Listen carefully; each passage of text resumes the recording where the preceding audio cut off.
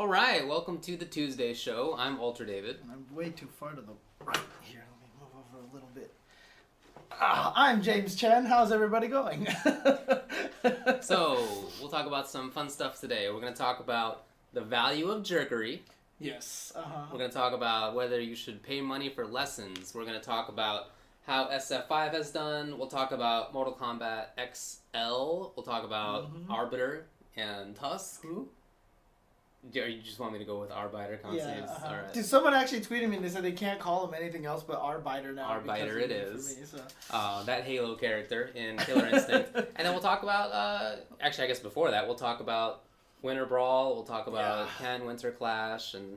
A lot of good stuff this last week. There was some cool stuff. I mean, obviously, one of the great things that happened at Winter Brawl this past weekend is going to be the first topic for the day. Right. Is Champ versus Kane Blue River. So they had an exhibition that was on Saturday night. Now, I mean, to set this whole thing up, obviously, at EVO, Kane Blue River won, right? He won EVO 2015. In Marvel vs. Capcom 3. And everybody, a lot of the pros just didn't want to give him any proper credit. In fact, people were upset. Yeah, people were actually really angry about upset, it. Yeah. And so Champ started calling him out, started, basically saying, you didn't run into me or Chris G or whatever. Right. Never mind that he did beat Justin, right? He did beat Justin. But the problem with it was, a lot of people were frustrated with what Champ was saying, but then Kane Blue River would go to events and not even enter Marvel. At SoCal Regionals. Yeah, at SoCal Regionals, and he wasn't accepting a lot of money matches, so, Champ wanted to do a 1st to 15 exhibition with him, and he was, not willing to go with it for a while. So a lot of people started questioning his attitude as a champion, one of those kind of situations. And then it just kept kind of snowballing from there. Right. And so finally, we have this weekend here at Winter Brawl, and previous weekend, Kane Blue River played an undefeated, didn't even make it out of pools. Right. Champ had basically said, I don't even want to practice for this match. He was like, I can't even practice because it's going to be so bad. Right. And a lot of people were even wondering if Kane Blue River was going to show up, all these things like that. But it wasn't the money match. Yeah, it wasn't. It was just an exhibition. Big E literally flew Kane Blue River out there just to have this exhibition. And lo and behold, Kane Blue River showed up. Yeah. And they had their first 15. What happened? Well, the final score was 15-10. Yeah. That doesn't sound too bad, right? Yeah. So, it was a lot worse than that. Yeah. And some of those games in there were games that Kane switched away from, the big team that everybody knows him for. He also has a PR ROG, and he has, I don't know, whatever the Iron Man team was. He played a Clockwork team too. But it's right, Clockwork, yeah. And so whatever. He tried that stuff out. That didn't go that great. Although I think he did take a game or two with some of those teams in there. But some of those games were not actually victories at all. They were just F-Champ giving him the game, pausing, thereby losing the game. I mean, that's the rule, right? Right. If you pause, then you've lost the round. And he did it on purpose in order to give Kane a couple of games in there. Yeah, and to literally stand up, walk over to the stream station, and talk smack about Kane Blue River on stream. Right. He was looking at Kane Blue River and being a jerk. I mean, we couldn't see what he was saying necessarily, but you pretty much get the gist of it. Yeah, I mean, there are so many photos of him just looking at Kane Blue River, shouting. I heard he patted his back one time. Was like, "Good job," and just basically being a douchebag. Let's just put it that way, right? Being a jerk. Yes, and the whole time, Kane Blue River, no expression change. Right. Just. That's true. Very stoically. That's true. A lot of people were giving him credit for not punching F-Champ in the face. Yeah. Right. That's true. Well, by the end of it, he switched back to the team, the team everybody knows bodies, before. yeah. Yeah. And he actually took games. Legit, he was taking games. Right. And it got up to the point where I think it was 10-13 at one point, which was close. Yeah. And it was starting to get kind of nervous a little bit. Interesting. Right, yeah, you could see it starting to change around a little bit. And, you know, anyway, F-Champ took the final 2 games and he ended up sealing it 15-10. But it started out a blow-up and it ended up, you know, it was respectable. It was right. It was not an exhibition that I think anybody would have, like, considered memorable by itself. Right. Other than just for the jerkery. Yeah. That was really it. But then the next day, that's what sealed it in everybody's mind. Yes.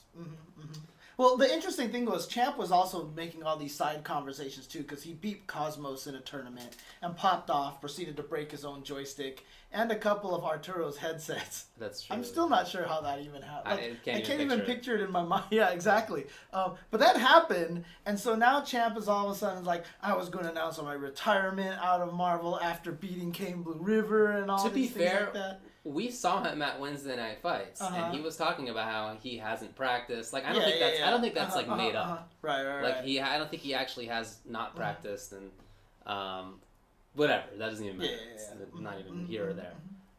Anyway, so the next day, F-Champ Kane Blue River, they played in Grand Finals. Well, they got to winners finals. They did get to winners finals. They made finals.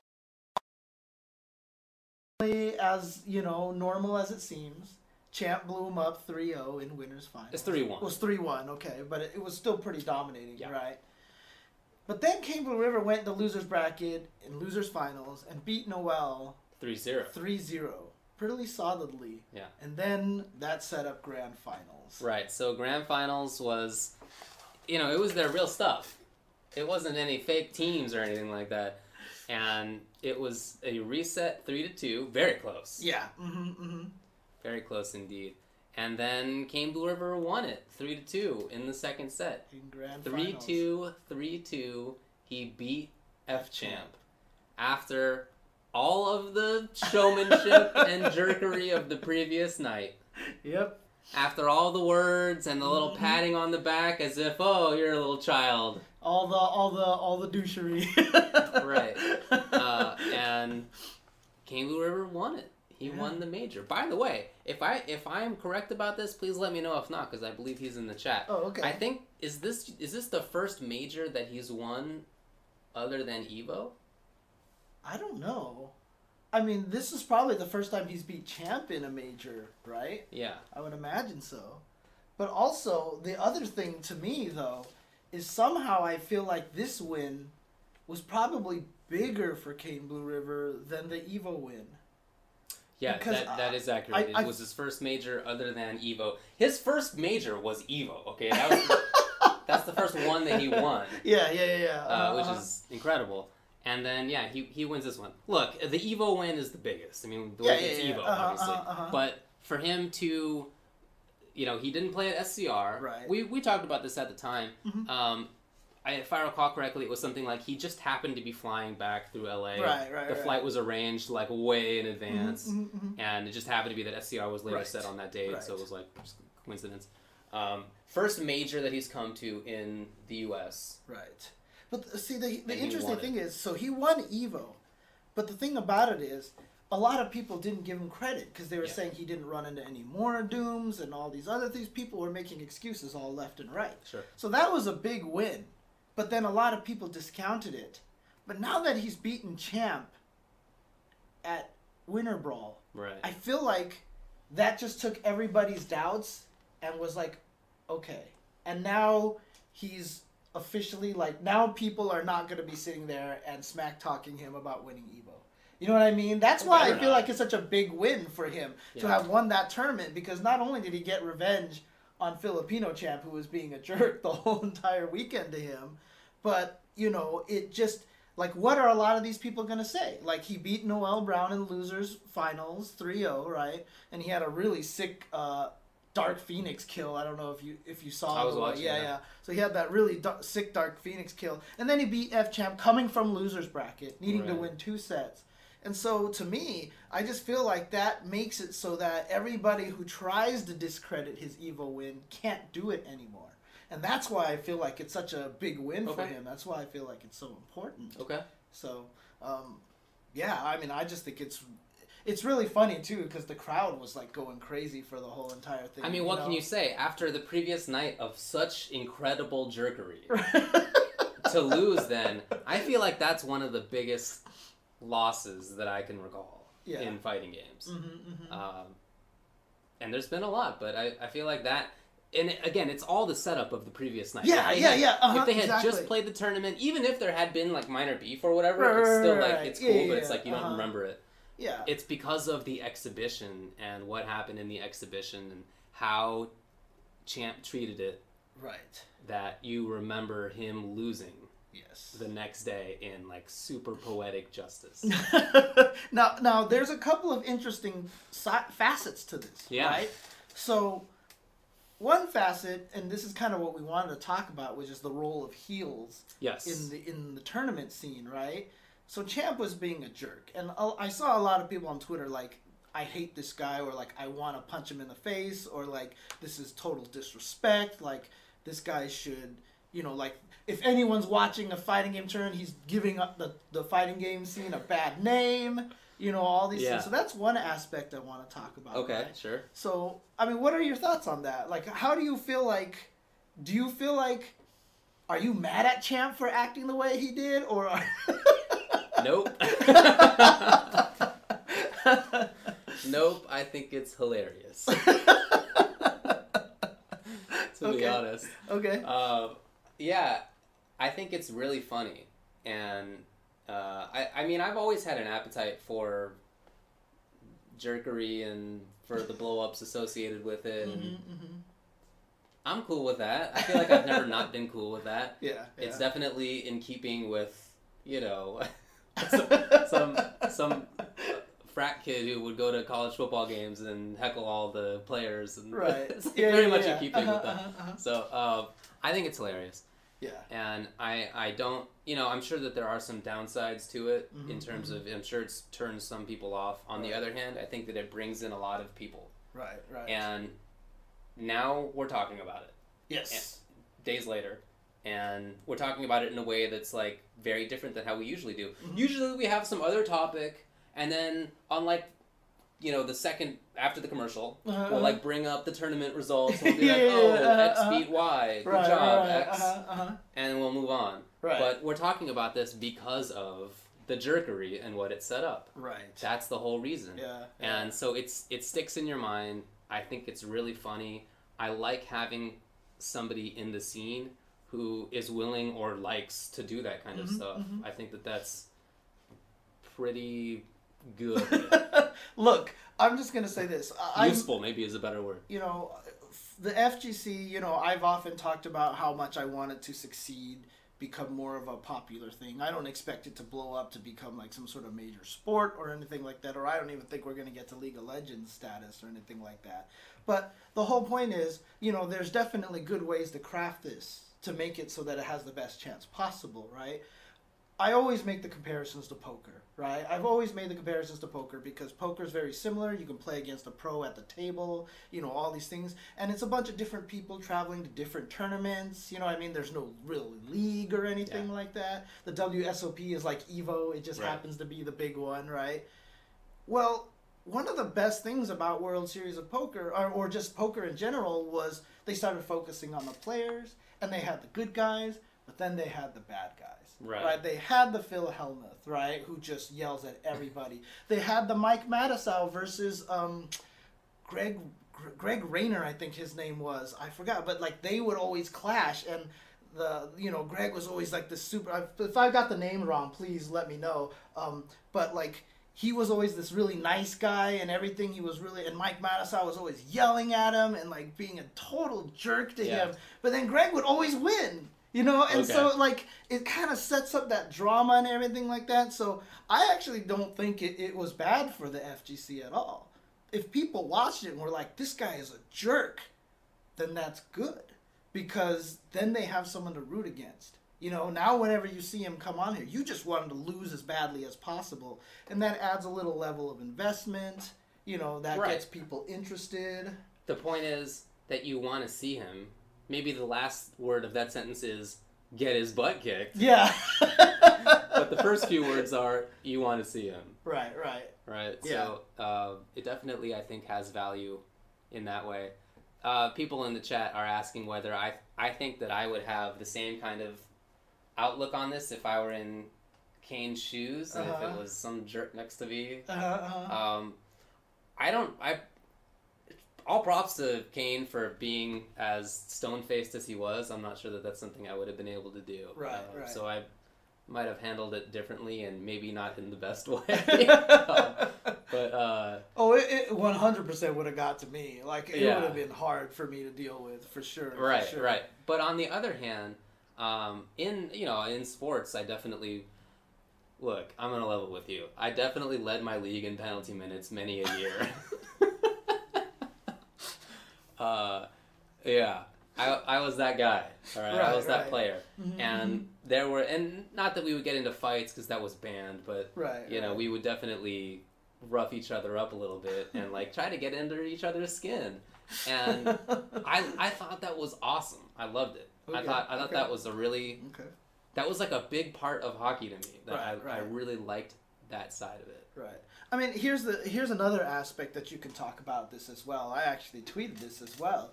I actually felt like, like I said, the problem is leading up to this whole thing, I just didn't see the emotion in Kane Blue River. In fact, when he lost let's talk about Fnatic versus Desmond, right? Mm-hmm. They had an exhibition as well. They've had beef for a very long time. When Desmond won that, you could see the look on Fnatic's face. Like, he was devastated. Sure. He was just really crushed. When I saw the champ in Kane Blue River exhibition end, I didn't see that same kind of devastation on Kane Blue River's face. You know what I mean? It just was more like, all right, I did this. Let's move on now, right? We're enough of this. And, to me, I felt like that was kind of a problem, in my opinion, because, and I know, like I said, Kane's in this. You said Kane is in the chat, but, when you're a person of that caliber, I feel like you need to, display a little bit more, confidence in yourself kind of situation, right? A lot of people were saying how depressed Julio looked when he lost, right? Yeah. I like that kind of thing. Yeah. I like seeing people upset when they lose because, one, I do it, and two, I know it means a lot to them, right? Right. But now here's the thing. If it was just a regular exhibition, if Champ wasn't such a jerk, like you said, we wouldn't even be talking about it to this extent, right? I don't know if Kane would have won the next day. I'm not sure if that would have happened because he was such a jerk. Like, I feel like that kind of adds a little fire to the fuel to the fire. Sorry. You got it. Yeah, but the whole thing is, like, even whether you personally believe it or not, when something like that happens, that just really drives home a lot of stuff, especially the way Kane Blue River closed out the set, the exhibition. Is that he started kind of making a comeback, and something about it probably felt like, wait a second, like maybe, I can beat this guy, and because he's such a jerk, that makes you want to beat him even more. And I don't know, like, I honestly feel like that can fuel you in a lot of ways, and I feel like that helped propel him to his victory on Sunday. And so, as much as Champ was being a jerk in a weird way, I think it can help a lot of times. Right. Look, whenever you want to beat someone so bad, it makes you play a lot harder. Who's the player that I'm thinking of? It might even be Fnatic. There was one player that I used to talk to, and he used to say, I'm not good anymore because I don't hate anyone enough. Like, I don't... Oh, no, it was like Watson. Watson is like one of the main ones, right? Sure. Yeah. So when Street Fighter 4 first came out, he didn't care about the game. Until Gootecks talked smack to him. That's true. I remember that. As soon as Gootecks talked smack to him, that was when Watson was like, "Oh no, you little, you 09er." It was like Gootecks beat him at his house or something like that. Yeah. I think they were playing at Watson's place. Or maybe it was Gootecks' place. It was Watson's. It was one of Watson's. He used to own a home that he rented out to other people. They were playing there. Right. Gutex beat him. Right. And Gutex... what was the phrase? I don't remember what it was. You just don't know. That's what it was. He was like, you just don't know. Like, he said that to Watson, like, you don't know how we're, and Watson was like, oh, you're done. Right. And then basically Watson took it upon himself to chase Gutex at, like, every tournament and beat him. Mission accomplished, by the way. Which he did. Right. Exactly. So... there's certain players out there that, whether you are, someone who is very kind-hearted like Nico or like Kane Blue River, or whether you're a jerk like Mike Watson, when you have that opponent, when you have that person that you're gunning for, this is why Vi always talks about having rivals. Right. It really, really ups your game. You know what I mean? It makes you play harder, whether you admit it or know it or not. You know what I mean? Whether it's conscious or subconscious. So in a weird way, I think it was kind of helpful to Kane Blue River to have Champ be such a jerk to him. Okay. But also, look how happy everyone was after he won. Right. They basically mobbed him on stage. Right. And that wouldn't have happened if Champ wasn't such a jerk. And I saw people in the chat saying that they're not even Marvel fans, really. But they were cheering for this because of that whole backstory. Yeah, exactly. Someone asked who my rival is. I still say Ed Ma. He's just your demon. Yeah, he's my demon. He's not necessarily my rival. Yeah. He's my demon. Yeah. He's my demon. You like him. He's like a nice demon. Yeah. He's like that nice demon. He's the nice guy who talks so much smack to you, like almost unintentionally in the nicest way possible. I'm never sure if it's unintentional or not with that. I've never really been able to figure it out. Yeah. I definitely talk trash to him on purpose. But, yeah. But that's kind of how I saw it. And then, oh God, yeah, someone just mentioned it on stream, Muffin Man did, but yipes, dude. Like, that's what made the whole, the whole thing just went together so well. It was done well. Yeah, Yipes' reaction and expressions, and, it was so funny. It was great stuff. It was. Yeah. Again, we're talking about it now, in a way that we would not talk about if there wasn't this whole storyline. Yeah. From Champ's perspective, I mean, he even put this out on Twitter, saying that he sort of felt bad about it afterward. I think this is not after he lost. This was after the... Oh, really? I didn't see that. I must have missed that. Okay. He said something like, I felt bad about it, but I had to do it, for the fans or something like that. Right. With him, it's definitely part of his personality, but it's also definitely played up, Yeah. It's a real part of his personality. Don't get me wrong. You can't fake that kind of thing. You know what I mean? Yeah. You have to have that jerk in you to be able to do that. He's definitely in there, but it's definitely also exaggerated a little bit. Well, okay. So let me ask you this. So I said the first part of it was the whole, does the heel where did you think it was wrong, etc. But what did you think of Champ's reactions to after he lost? He can't. What can he do? He was really humble about it. I know. I mean, what else could he even do? Yeah. Is my question. I mean, I feel like that's the only answer. It's your only option. The expression on his face right when he lost was still the best expression ever, because he had his mouth open. He had a jaw drop. Yeah, he did. And it literally looked like, I don't know what to do now. He did not believe it. Yeah, he was like... He just popped into an alternate reality. He's flabbergasted. Yeah, but I mean, even on the stage, he didn't ask for a run back against Aaron Black.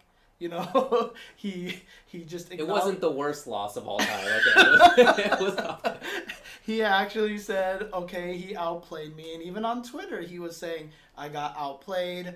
I have to hold that. He released a list of the 15 best Marvel players today, even though he messed up and it kind of extended to 13 or 14 players. But it looked like he was kind of listing them in order of what he thought the levels were at first, and Kane Blue River was 4th on that list. Oh, I mean, it was himself, Chris G. Justin, and then Kane Blue River was he was 4th or 5th. Okay. So already, that's the cool thing about it is, I mean, at least he recognized it. He's like, I got legit beat. He didn't make excuses, which was kind of nice. What was the phrase he said afterward? I think it was, he was referring to Kane. He was the better man yesterday and the better player today. Yeah, That is very well done. I just think that's really well said. Yeah, it's he had planned it out. I don't know. Because he's right. I mean, Kane Blue River, like you said, he didn't break. Yeah. Kane Blue River did not break through all of that taunting from Filipino Champ, and I think that says a lot of his character. Sure. That and him coming back and winning against Champ, I think, just catapulted him into the area of respect in the FGC. And honestly, you know, as much as painful as that might have been for Nico to go through that exhibition and have Champ be such a jerk, and you're just sitting there like, I want to punch this guy, but I'm gonna be a better man about it. Like, his status now in the FGC, I feel like is like he had fans before, but now it's just like, I think it's just he's been rocketed into this kind of upper echelon of FGC heroes, you know? Yeah. So I think you might be right about that. Oh man. And all because of F-Champ being a jerk. Exactly. So huge part of that. Mm-hmm. Heels, I mean, they have a place. I think they do. They have a place. I think they do. I mean, even someone like Tokido knows this. Like, remember that last Red Bull Kumite? He was talking smack to Bonchan, even though you could kind of tell it was like, yes, whatever. I body him. Yeah, he always gets second place, Yeah. you know, that kind of thing. When K-Brad was talking smack to Snake Eyes, Right. telling him he was overrated. And, you know, even in that same tournament, like when Snake Eyes beat him, now K-Brad even told Snake Eyes, like, man, if you beat me, you better pop off. Like, he told him to pop off. K-Brad recognizes the effectiveness of this kind of thing, you know. So there's a place in it, you know. I agree. I'm with that. Oh, man. All right. Well, is that it for KBR versus F-Champ discussion? Yeah, I think so. Okay. I think so. Okay. Well, then let's talk about Just the next. One thing I just want to Yeah. say is I really am happy for Kane Blue River, though. Like, when Yeah. that happened, like, it's almost like you could feel the entire FGC, like, stand up. It was like the end of a movie. You know, like where everyone's shouting and cheering, and you see the women in the crowd cry. Oh, yeah. You know, and it was pretty cool. I definitely got loud in my apartment. For sure. It was awesome. It was awesome. So good moment. all right.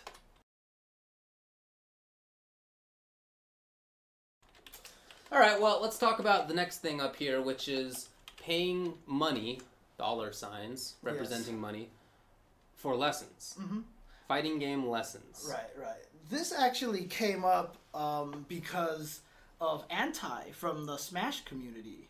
He actually tweeted out recently, he was like, I don't know why people are paying like $40 for lessons. This is ridiculous kind of thing. And like, you should just be grinding 50 hours a day and to get better or whatever. Like, you know, like this is just, it's a dumb idea to pay for lessons. Yeah.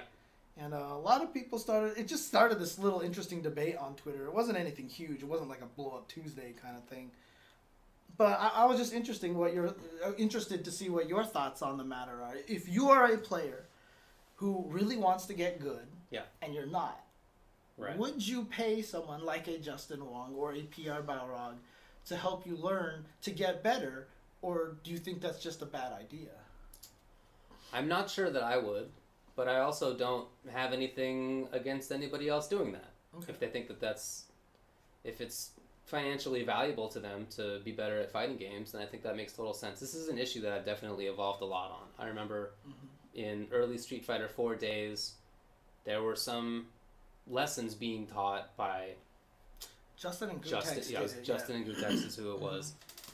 And I remember being mad about it at the time. That it was not something that you should trade dollars for. That it was very foreign as a concept to me. But that was 7 years ago or so. Pretty long time, and I'm definitely over that. I no longer think about... The thing is that I was thinking of, maybe this is somewhat what Anti thinks too, is that fighting games are to be removed entirely from money. And then if you win money, that's like what happens when you win a tournament, but it's like, you're not doing this for money. Oh, right. It's like not about... It's not money. And so, like, bringing money into it in any extra sort of way feels like taboo, kind of. Right. That's how I felt about it back when. Right. I don't know this guy. I mean, I know the name only. I don't know him as a person very well. Right. So, I'm not sure, I can't really speak to what his thoughts are, but if that's what he's thinking, then it's something that you have to recognize as being, money is involved in it. Right. And money is involved in a lot of things. People trade dollars for everything to get better at all sorts of Everything. anything you can think of. Going to school to become a mechanic, going to Right. school to become a doctor, Right. going to school to become whatever. You know, paying your friend's dad to give you guitar lessons or whatever it is. That's something that happens all over the place, and Right. fighting games are not some sacrosanct little part of the world where there's no dollars involved. In fact, there are more dollars involved now than there ever have been, Right. like orders of magnitude more. Right. So I don't think it should be considered anything weird. If you want to get better at fighting games enough that you're willing to pay somebody to do it, then I think that's fine. Because look, people invest a lot of money into this hobby. They do. To go to a tournament is a hundreds of dollars proposition for most people. Unless it happens to be in your hometown, you're getting a hotel, you're getting a plane ticket or a bus ticket, or you're splitting gas, you're paying money for food, you're entering games. All that stuff costs dollars. Yeah, and I mean, I just want to even tack on that. I mean, the phrase "time is money," right? All that time you're traveling, all Right. the time you're practicing. Maybe you took off work, or maybe you traded a shift with a friend. And, exactly. Yeah, I don't begrudge anybody for wanting to get better, and one of the avenues to do that is to have a teacher. At the same time, it's important that you don't rely on that exclusively. I mean, definitely an important part of being taught is learning how to learn yourself. Right. And so once that's something that you figured out, you can sort of improve without having to spend money constantly. And if it's one of those situations where you're paying for like some for-profit college and the professors aren't real and you're not getting accreditation, don't do that. Okay, that's bad. If there's some FGC equivalent of that, if there's some skis lord taking money for that, please don't do that. Okay, but if you have some legit teacher who is really trying to help you out, I'm fine with that. Right. Anyway, what about you? Well, I mean, before I get into that, there's been a lot of really good comments here in the stream chat that I've seen, right? From Keats, he mentioned, like, sometimes the greatest players aren't even the best teachers, right? Absolutely, so that's like, sure. that can be an issue, right? Muffin Man asked us, do we feel that someone who isn't a top player can teach a player to become a top player, right? And then I think I saw another good question here from... I saw another good question, but I'll mention it if I see it. But it's an interesting concept here to get into Muffin Man's question first, right? Keats was more just kind of a statement kind of thing, right? So Muffin Man's statement, I absolutely believe that that's possible for a non-top player to teach someone to become a top player.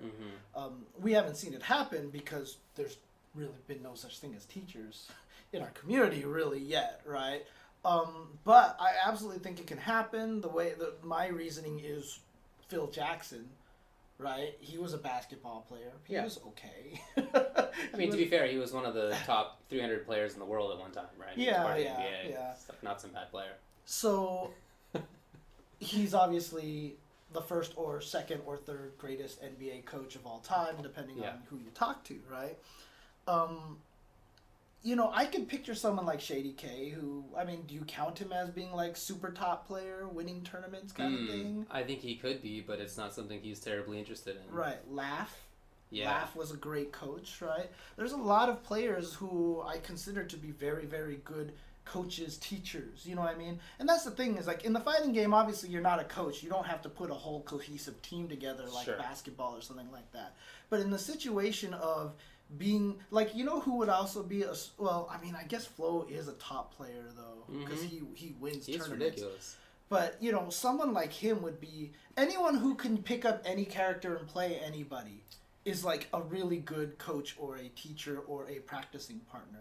That's what I kind of consider the fighting game community. I don't know if it's necessarily someone that you would have be a teacher, but have someone be a training partner with, to practice against, who can use every character, who can come up with great ideas. And there are a lot of players that I feel like that have the potential to be great training partners that might not necessarily be able to win tournaments themselves. I think this is an interesting example that somebody brings up, which is Noel Brown. Oh, yeah. Noel Brown has turned himself... It's not even recent, but he's been a good player in Marvel for a long time. In every game he plays, he's good. Okay, he's not bad at anything. And if he wants to take a game seriously, like, he does well in it. But He like doesn't win tournaments. Right. Okay? But he is up on the stage giving advice all the time. To everybody. Constantly. Yeah. And it's a reason for that. He's awesome at it. Mm-hmm. Like I've been next to him as he's giving advice, and I can hear it, and it's like really insightful. It's like tailored well. Yeah. He notices things that other people don't notice. Right. I don't know if that's just something that it's easier for him to do if he's not the one in the moment or what, but he's really good at it.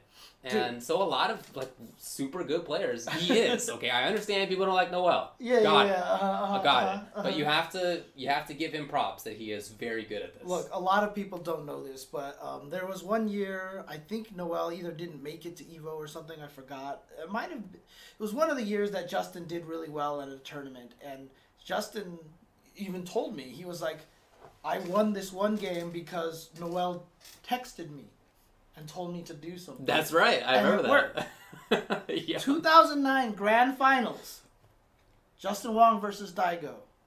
Justin goes with Abel. He counterpicks Daigo with Abel to start it and doesn't work. And when you watch, there's that one film that AJ Papa made where he kind of chronicled that fight. And there's lots of shots, and at one point you can see the crowd. You can literally pan and see Noel Brown doing this. Like that. He's telling Justin to go to Balrog. And that's what Justin does, and that's how Justin reset the bracket. Like, he would not have reset the bracket had Noel Brown not told him to do that. So, people have to believe that he is actually a really good coach. He really is. But it's not just him. I can think of lots of examples of people who became top players who came up under some mentor. That mentor is not a top player, but like helped in that sort of lower stage of learning how to learn and learning the basics of games, that maybe, once you sort of set somebody's mind to understanding how to learn new things, then they can jump out and become a top player or do whatever it is that they do. Right. Whatever's not just fighting games. That's something I've seen in fighting games a lot. People who have mentors. Yeah, that's true. I mean, someone mentioned Jabali and CJ Truth. I mean, goodness knows Jabali has never won anything in his life, right? I mean, and CJ Truth has gotten really good, so. Indeed. And Jabali always takes all the credit for what that. About Knuckle Dew? He helped Knuckle Dew too. Fact.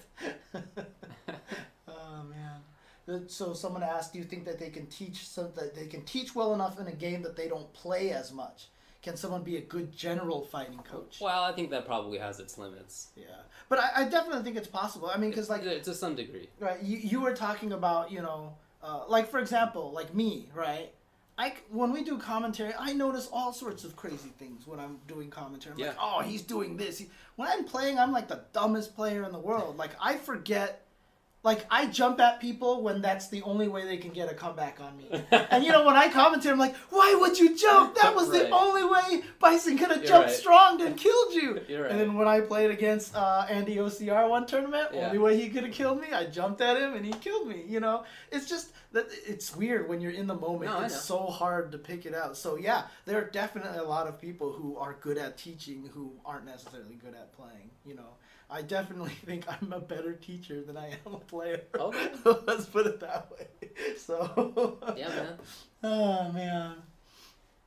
But yeah. In any case, are you okay with people paying money for that? Yeah, absolutely. Absolutely. Because like I said, time is money, right? So basically, if you're saying you should be grinding 50 hours instead of paying $40 for an hour lesson, right? For some people, that time is more valuable than the money. You know what I mean? If you have that ability to spend that money and feel like it's worth it because you don't have the time to grind, then there's nothing wrong with it. Then there's absolutely nothing wrong with it. Because in my opinion, time is every bit as valuable as money. You know what I mean? Because, I get 3 hours of sleep every night and stuff. So, there's definitely something to be said about that. So, yeah, it's good to grind and learn how to play fighting games yourself by dumping hours and hours and hours into it. But some people don't have that necessarily. Yeah. And they want to see if they can get to the point where it's worth dedicating that time. So if you want to spend the money early on to get lessons from someone and someone can get you to a point where you feel good about it, and then you're like, you know what? I could be a top player. Now I'll dump all this time into it. It is kind of a little bit like a shortcut, and a lot of people are, feel like maybe that's kind of cheating or whatever like that. But let's face it.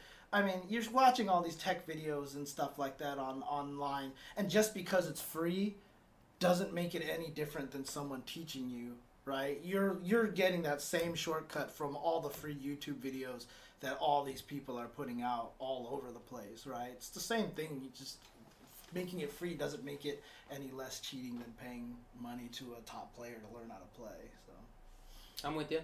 Okay, cool. All right.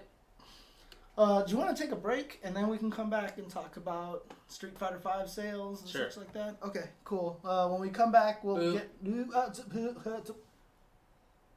Did I say such like that? Yeah. Oh, okay. Good catch. All right. I was so confused. I was so confused. Okay, we'll be right back.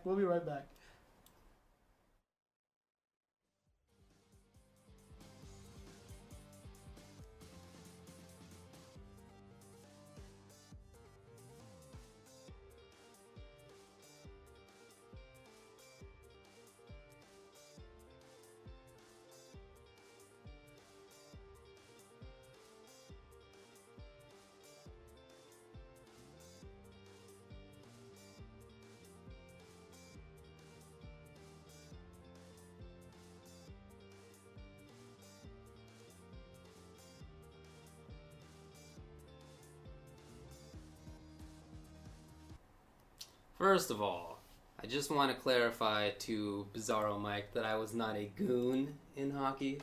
A goon is somebody who's just there to fight and cause penalty minutes. But I'll have you know, and not only did I lead my league in penalty minutes, but I led it in goals and assists, and therefore points. That's true.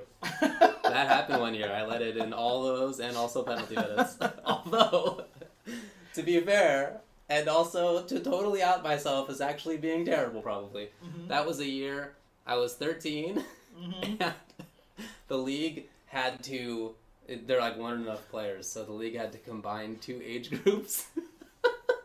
And I was on the maximum high level, and I was playing with 8-year-olds. This is probably why you got called for penalties. Oh yeah, you're just like, oh yeah, 100%. Yeah, and then I was just mowing down these little kids. Oh my god, that's awesome. Oh man, it was a blast. Anyway, I wasn't. I also led my league in penalty minutes when I was actually in a legit age group, although not points. Oh, what a fun year that was. David the Goon. It was such a fun year. Ultra Goon, yeah, exactly. Oh, that's awesome.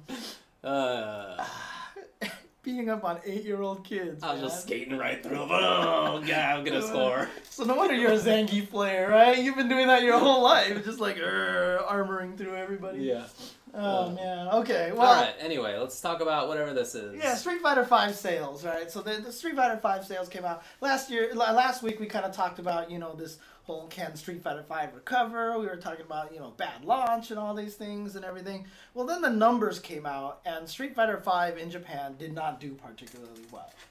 If you look at the top numbers for fighting games in Japan for first week of sales, it is dominated by Super Smash Bros. Wii U, but that's probably not a shock to anybody at this point, which was at 244,747. That's a lot. Second was actually Persona 4 Arena Ultimax for the PS3. Now, a lot of people might be going, what the hell? How did that game sell so well? Don't underestimate the popularity of Persona in Japan. Clearly. Okay, because let's put it this way. The RPG was definitely lifting the fighting game. The fighting game was doing the RPG no favors, I wonder, the third highest game was Vanilla Street Fighter 4. Okay. At 84,000, essentially 85,000 copies. Then Super Street Fighter 4, makes sense. They had that popularity continue at 80,000. And then finally in 5th place, appropriately enough, was Street Fighter 5, which was 46,836. Right under it was Ultra Street Fighter 4 at 45,660. So, needless to say, the sales didn't do particularly well in Japan by those numbers. Those are physical discs. Right, but those are physical discs. They're missing the digital sales. I don't know how popular digital sales are in Japan, though. I have no idea. I've heard that Japan is like me. They like owning physical copies as opposed to digital things. I still have such a ridiculous amount of CDs in my home. Tisk, tisk. But maybe that could account for some of it. Maybe a lot of the sales were digital. But then, I've also heard that consoles just haven't been doing that well in Japan. I've also heard that, the game didn't come out in the arcade, so it didn't. Japanese players aren't really accustomed to having a fighting game come straight out to console, So there's definitely a lot of things that could go into this, but I don't know. A lot of people were kind of parading it around as this kind of like, oh my God, Street Fighter V is doomed kind of thing. So, do you think this is a bad sign? It's not great. It's even if the digitals end up meaning that it's if anybody knows that there's like some usual ratio between physical and digital sales, I don't know. I don't know if there is. Right. If there is, and that would help us calculate total numbers, that would be great. But if not, there's no way that it reached Smash levels. Right. Off the table. Also, probably unlikely that it reached Persona 4. Like, it didn't get twice as many. Right. It didn't double. Didn't get as many, I should say, digital as it did physical. So, it's not great. I don't think it matters that much, to be honest. In general, and I've been saying this the whole time, I don't feel like Street Fighter V is this make or break thing. Right. We're going to talk about some cool MKX releases in a bit. We're going to talk about Arbiter coming out. We're going to talk about Tusk and Killer Instinct. Right. There's, Revelator was just playable in LA. That's in right. Irvine. Anime Ascension, yeah. And Anime Ascension. So all these other games. Tekken 7 is coming out with a new version. There's all these other games. So I don't feel like this is like super important, just in general. Right. But for Street Fighter V itself, yeah, it would have been nice if it was better. Also, I want every country's FGC to do great, obviously, but I'm not super invested in the Japanese scene. I don't really care any more or less about their scene than I do about anybody else's. Right. And so if it's the case that North America's doing great and Japan's not, that's too bad, but it's not, I don't really care that much. Right. In general, what feels to me is the case so far is that Street Fighter V in tournaments is being played by people who are coming from different game scenes. Yeah. Street Fighter 4, but also, KI, MK, anime, whatever. It seems like a lot of people are converging on it. I don't know how many new players there are, but I also haven't been to a new major yet. Right. Haven't had time yet. We're going to do that this month at a couple of places. We're going to be at Final Round. We're going to be at NorCal Regionals. We'll see whether there are new people. It wasn't immediate that the 09ers showed up in Street Fighter 4. Yeah. They bought the disc. You can see the numbers. But they didn't show up at tournaments for a while. Definitely took some months, at least. So, we'll see. Again, though, I don't think it's super important. Yeah. It's interesting to me because I honestly think another factor of it is because there weren't a lot of players in the arcade. There was no arcade scene before it came out. I don't want to underestimate the importance of people like Daigo for the Japanese scene. Daigo is just learning the game.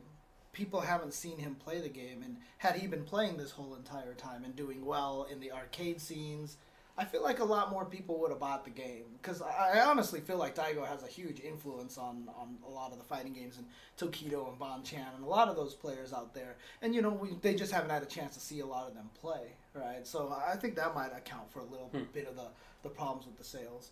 The interesting part to me is, like you talked about, a lot of people from different scenes and everything like that. It's interesting because I really do feel like they released the game early for the competitive scene, and it's paying off for the competitive scene. We've already had Evo break numbers. Right. Last week we talked about it, breaking the record, but just between some conversations between, I think it was Tempest Rob and Wizard. I think it was Tempest Rob. It was somebody who, because Wizard basically tweeted out, "Is like, these numbers are ridiculous," and someone's like, "Can you give us a hint at least? Is it over 3,000?" And Wizard just responded with a thumbs up graphic. So it's already over 3,000. Okay. Right, at Evo. I just talked to a TO of another event, and he basically just told me that rooms are selling out all over the place because he has just ridiculous numbers for Street Fighter 5 right now. So, I don't think the low sales numbers mean anything yet. Okay. I don't think they mean anything yet. In fact, there's an interview with Matt Dahlgren. He says we're in this for the long haul and everything like that. That we're not trying to just do some. It was an interesting quote. He's like, you can't make a bad game good with time or something like that, but you can make a good game. You can add all the stuff around a good game. So, and the way that this game is turning out, it is very good so far. I mean, we've been seeing so many crazy results. We'll get into those in a little bit. This weekend, all the matches for Street Fighter V and all the tournaments were ridiculous. They were so good. So, I feel like Street Fighter 4 was maintained by that. Even the Ultra numbers, were close to Street Fighter 5. I feel like they only got that because the FGC existed. So I feel like Street Fighter 5, if they do play this long-term strategy, I think it'll work out pretty decently. The only thing that I would say is that in June when the story mode comes out or whenever they add a lot more content, they really, really have to push like, hey, look, newish version, they almost kind of have to relaunch it. They have to treat it like a new launch. Otherwise, people are like, why would I play this? Why would I ever go back to it? So. Yeah, all right. Okay. Well, cool. You want to talk about some events? Let's do that. Let us talk about those awesome events that we saw this weekend. You got it, James. Sorry for being enthusiastic. Okay, fair enough. Let's talk about Cannes Winter Clash first. Sure. Because that was first in time. Okay, yeah, for sure. So, this is in Cannes, France. Street Fighter V was the biggin. It was the first Capcom Pro Tour ranking event. Yeah. God, I really wish they would retroactively put Winter Brawl in there. Oh, yeah. That event was so good. Agreed. But anyway. Very good players were there. Yeah. Anyway, my computer froze. You want to scroll down to the players list? Sure, no problem. Oh, no, it's there. It's all good, man. See, I'm telling you, your computer doesn't have this problem ever, right? Yeah, it's pretty rare. I'm telling you, there's something wrong with this room, dude. This room is like the machine destroyer room. It's very strange. Okay. All right. I see somebody in the chat asking, did Luffy win? It's a good thing you put the Kappa face there, because no. We'll talk about that in a bit. Let's talk about top 16, though. Wow. Okay. So 13th places were BGS UM ESAM with Karen. Then BX3 TP Link Veggie with Birdie. Then Kilmore and Junie. I don't know who they played. 9th place Kindevu with Fang. That's right. Some of the Japanese, a Japanese player made it out there. Yeah. Then Dupsco with Birdie, 9th. Okay. Also 9th Piccolo with Nash, Ryu, Nakali, and Kuja with Kami. Top 8, FA Big Bird, 7th place with Ken, and Melty Will Tupac, 7th place with Laura and Nash. Okay. 5th places were Gutex, out there from the US. Top 8, Armika and some Ryu. Yeah, shoutouts to Gutex. Yeah, traveling to Europe. At least someone did. I was going to say. From US. At least someone from US did. Yeah, absolutely. And it paid off. 5th place. Congrats. 5th also was VSL Miyakyo Vega. 4th was Mordecai with Vega Zangief. 3rd was FA Prodigal Son with Ken and Fang. I didn't see him use Fang. Ooh, interesting. Okay. Then 2nd place, BX3 TP Link Phenom. M. Bison Nikali. Winner of the whole thing, Mr. Crimson Laura. Yep. Laura. Now, I know you're more attuned with the European scene than I am. I don't know, maybe. Do you know who Mr. Crimson is? Have you heard of him before? Yeah, I had heard of him. I think he played Viper in Street Fighter 4. Okay. I don't think he was considered like a major winning player. I mean, the top 16 that you mentioned, there's a lot of new names in there. There were a lot of new names for me too, but I said that on Twitter, and people who are more familiar with the FGC in Europe said that, no, most of those players have been around. Okay, good. Okay. Just not like major winning Right. players. But the one who they mentioned as being new was Miyakio Vega. Okay. Yeah, Crimson was a gear player. That's right. Okay. But yeah, Miyakio Vega apparently actually is new. Huh. So 5th place, being new, fantastic. Because even at Winter Brawl, like the new player there that did really well was a Vega player as well. I think. I forgot his name, but we'll get to it. Yeah. So okay. Yeah, they were interesting results. Laura was a character who I wasn't sure about, and I've said that publicly. I just wasn't sure. I knew that I hadn't put in the work. She seemed to me like she had some issues, so I'm super happy to see that somebody won a tournament with her. I think that's fantastic. Did you actually get to see any of the matches? I watched most of it. Yeah. Oh, okay, cool. How did it look the way he played Laura? Good. He's a bully. I mean, that seems like how you should play that character. Okay. So he definitely made some hard reads. That worked out well. He had good spacing and stuff on the way in, but once he was in there, he was in there. And it seemed like he snowballed really well. He had some good setups. I mean, he played well. I like this character variety that I see up here, though. Laura, Yes. M. Bison, Nikali, Ken, Fang, Vega, Zangief, Vega, Armika, Ryu, Laura, Nash, Ken. I mean, it's a pretty in the spread top out 32, chunk, every character was represented. Oh, really? Yes. Oh, nice. Okay. Well, interestingly enough, I mean, I noticed some players like MBR, who I know, who I've seen do well in Street Fighter 4. He was tied at 25th place. I don't see Luffy in the top 32. No, you don't. You don't see Valmaster either. They were both there. Okay. They didn't make it out of their pools. Oh, really? Yeah. Wow. Okay. Yeah. Okay. Now, apparently, I forget who it was, but Luffy had like Kindevu and might have been like Mr. Crimson or something. Oh, like, yeah, in the okay. same. It was something like that. There were 3 players in that right, pool, that's and right. like Luffy was the one who didn't make it out. Yeah. If I recall correctly, but in any case, yeah, he and Valmaster didn't make it out. Hey, but you know what? I mean, look what happened with Kane Blue River at Undefeated. He didn't make it out of pools. Everyone was like, ha ha! And then Winter Brawl, he's like, ha ha! So, doesn't necessarily mean anything, right? So, Right. No, but it'll be really interesting. I can't wait to see the kind of players that crop up in Europe, you know, everywhere. Frankly. Yeah. Everywhere. So. There's gonna be new players. I mean, the game definitely caters to a different style than most characters in Street Fighter 4 did. So it shouldn't be a surprise that there's different. But I'm also, I'm really impressed by Phenom, Ryan Hart for getting up there as consistently as they did. Big Bird, Will 2Pac were both super successful in Street Fighter 4. Ryan Hart's going to be good at everything that he's going to play. Right. I mean, what's really interesting, though, is like Gutex has been doing well at a lot of the tournaments that he's gone to, right? Some people were even saying that they've noticed that Daigo has started to play his Ryu more like Third Strike. Mm-hmm. I really feel like this game is going to be really good for Third Strike players. Totally. I really honestly think that, so for all those Third Strike players that like that Street Fighter 4 was like, this game is garbage and didn't move over, this is the game for you to come back. Like, I've been saying that. Honestly, I feel like this is the game for them to come back because the footsie style of it, the tempo of it, and now you don't have to worry as much about being parried. Like, you can just kind of disrespect people a little bit more. It's Third Strike without parries. Yeah, exactly. So it's very interesting to see how it goes. Yeah, I'm happy for Gutex. He's always been, by his own admission, a player who needs to play a lot to have success.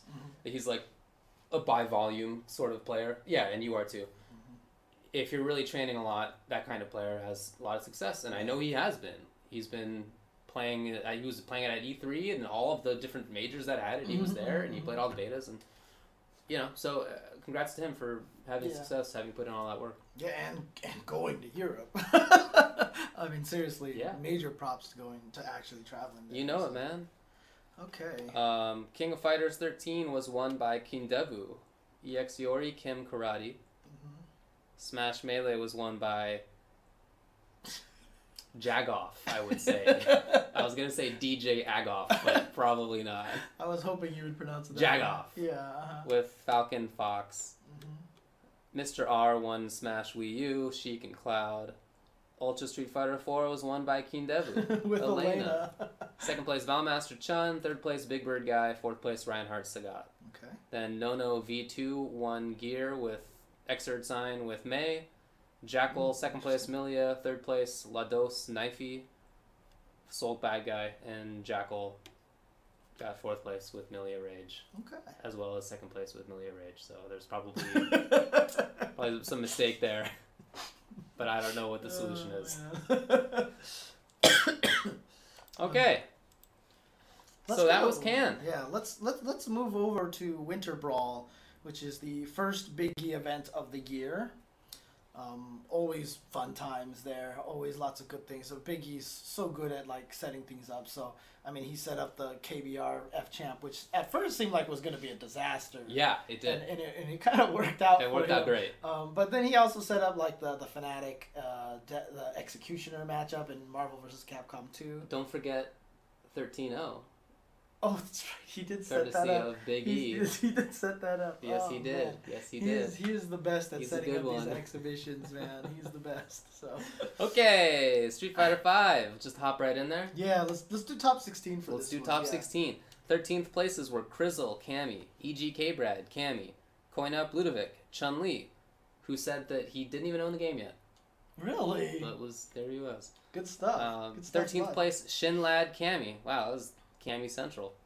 You're right. 9th places, Golden Sen, Bison, Clevey Soul, Rashid, Coach Steve, PG Coach Steve, Birdie, CR Sonic Fox, Fang. Shoutouts to Sonic Fox, by the way. Been playing Street Fighter for a week, and he made 9th place, so heads up, folks. Dude, everyone who's saying that he's not going to do well in this game or whatever, dude, it won't be long before he's taking a major. Long, It's not going to be long. It's not going to be long. He's got a good character for himself, too. Like sort of Sonic Fox style character. 7th places, RSF, Brent is Cool. Oh, with good Ken. job. Yeah. Came out there from SoCal. Then 3K, Nash, who I heard was a competitive like NBA 2K player. Oh, really? I think that's what I heard. He did really well, actually. Oh, yeah, he did. Got top 8. 5th places, PG Filipino champ Dawson. And TSC CD Manny, Ken. 4th place, TS Sabin, Dawson. 3rd place, TA Moons with M. Bison. 2nd place, Julio, Ken. 1st place, winner, Long Island Joe with Nash. And he Real played American well, hero. You know it. No, congratulations to L.I. Joe. I'm really happy for him. L.I. Joe, of course, I've always said millions of times, just like one of the coolest guys in the FGC. Interesting about this whole thing here, though, was that unlike Khan's Winter Clash, the top 8 was actually pretty limited in terms of character variety. Yeah. But the interesting thing, okay, so it was Nash, Ken, Bison, Dawson. That's it. 2 of each, yeah? Yeah, well, it was 3 of one. 3 Kens, 1 Bison, and then 2 of Nash and 2 of Dawson. Yeah. So it wasn't as much variety. Yeah. However, I just want to point out that Filipino champ and Arturo do not play Dawson similarly at all. Very different styles. At all. And Brent, CD Jr., and Julio do not play Ken like each other at all. Like, they play completely different styles. I feel like there's more similarity in Brent and in Julio. Yes. But, yeah, Manny is doing his own thing. Dude, cross-up Hurricane. Yeah. That was sick. Yeah.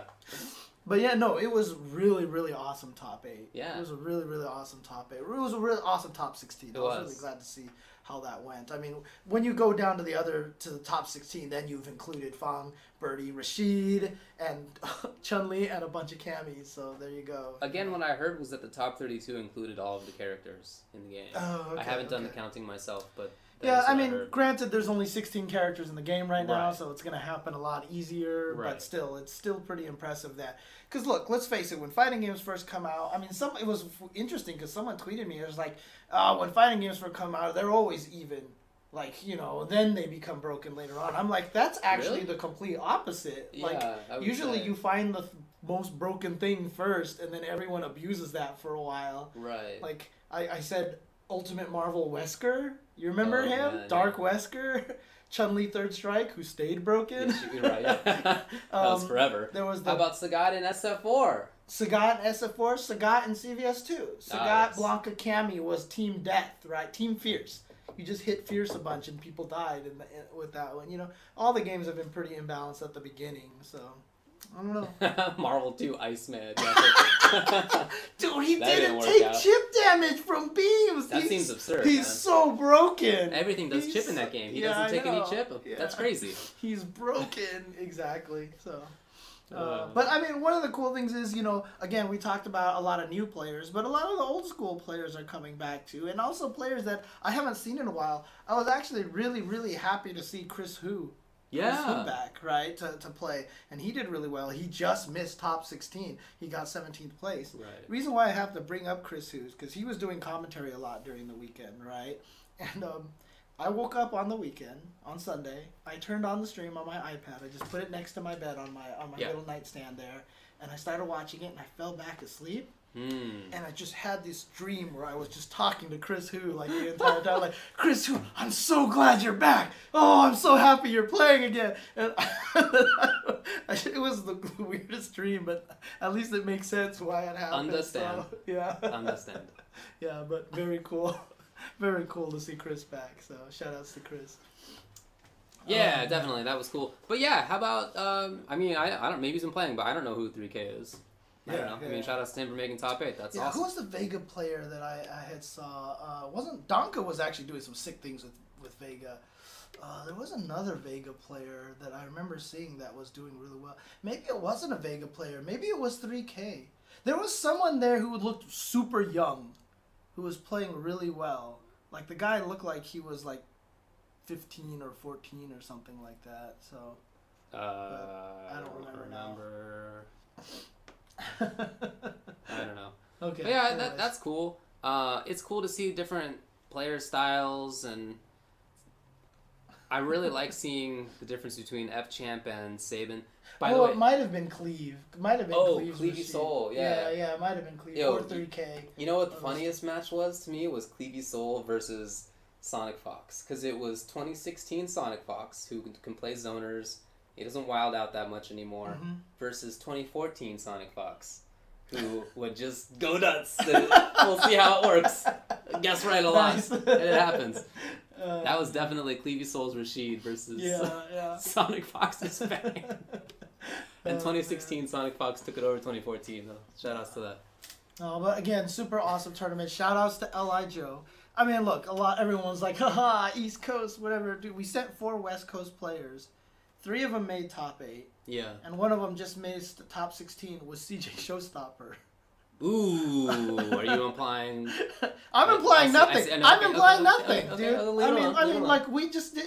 West Coast did really well, Indeed. West Coast did really well. Shout outs to all of them. So Indeed. So yeah. No, but I mean, honestly, it's still a long ways before we can determine anything. And in fact, I feel like all the regions are showing pretty solid play right now. So I mean, look, I've been playing with folks from the East Coast. I've been playing with folks from the Midwest. And I feel like the connections are basically the same. Yeah. And that's what everybody's going to be doing.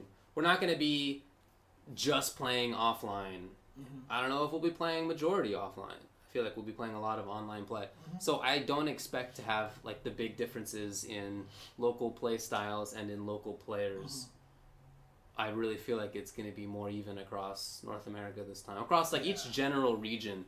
Because, I mean, for me to play against somebody from Europe, not practical.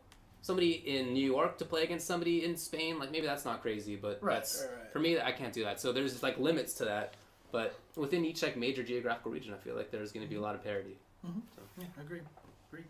But it was really interesting because everyone was like, "Oh, it's gonna be Dawson Winners Finals." It almost was, and they both missed it by 1. You know, so shout outs to L.I. Joe and to Julio. For defeating their Dawson nemesis and getting to Winners Finals that way. So and Julio beat up L.I. Joe in Winners Finals, and then Joe came back and won 6-1, I believe it was.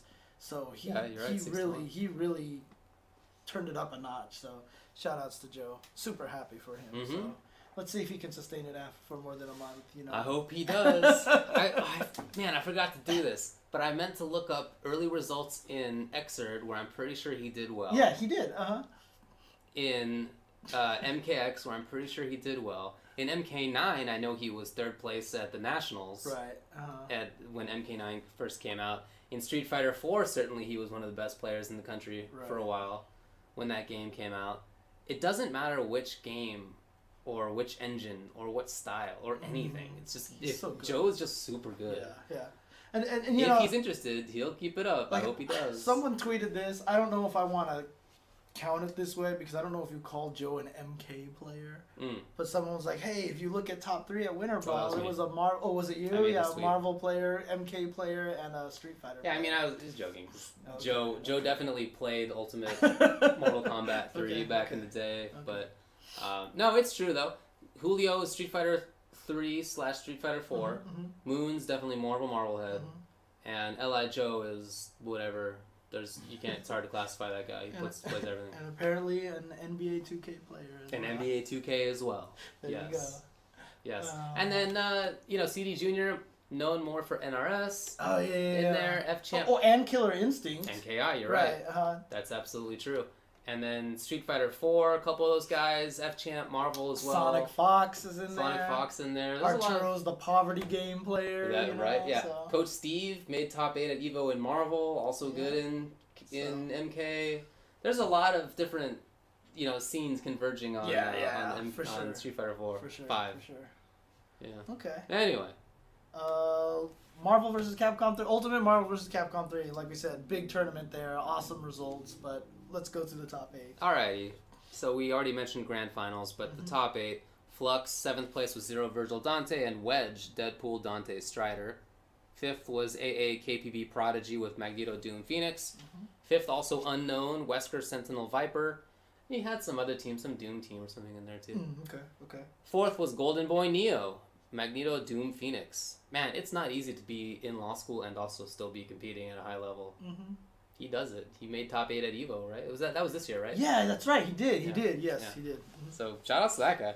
Then 3rd place was UA Noel Brown, Wolvie Doom Phoenix. 2nd place, as we said, Filipino champ, PG Filipino champ, Magneto Doom Phoenix. Winner was BE Cane Blue River Hulk Sentinel Hagar.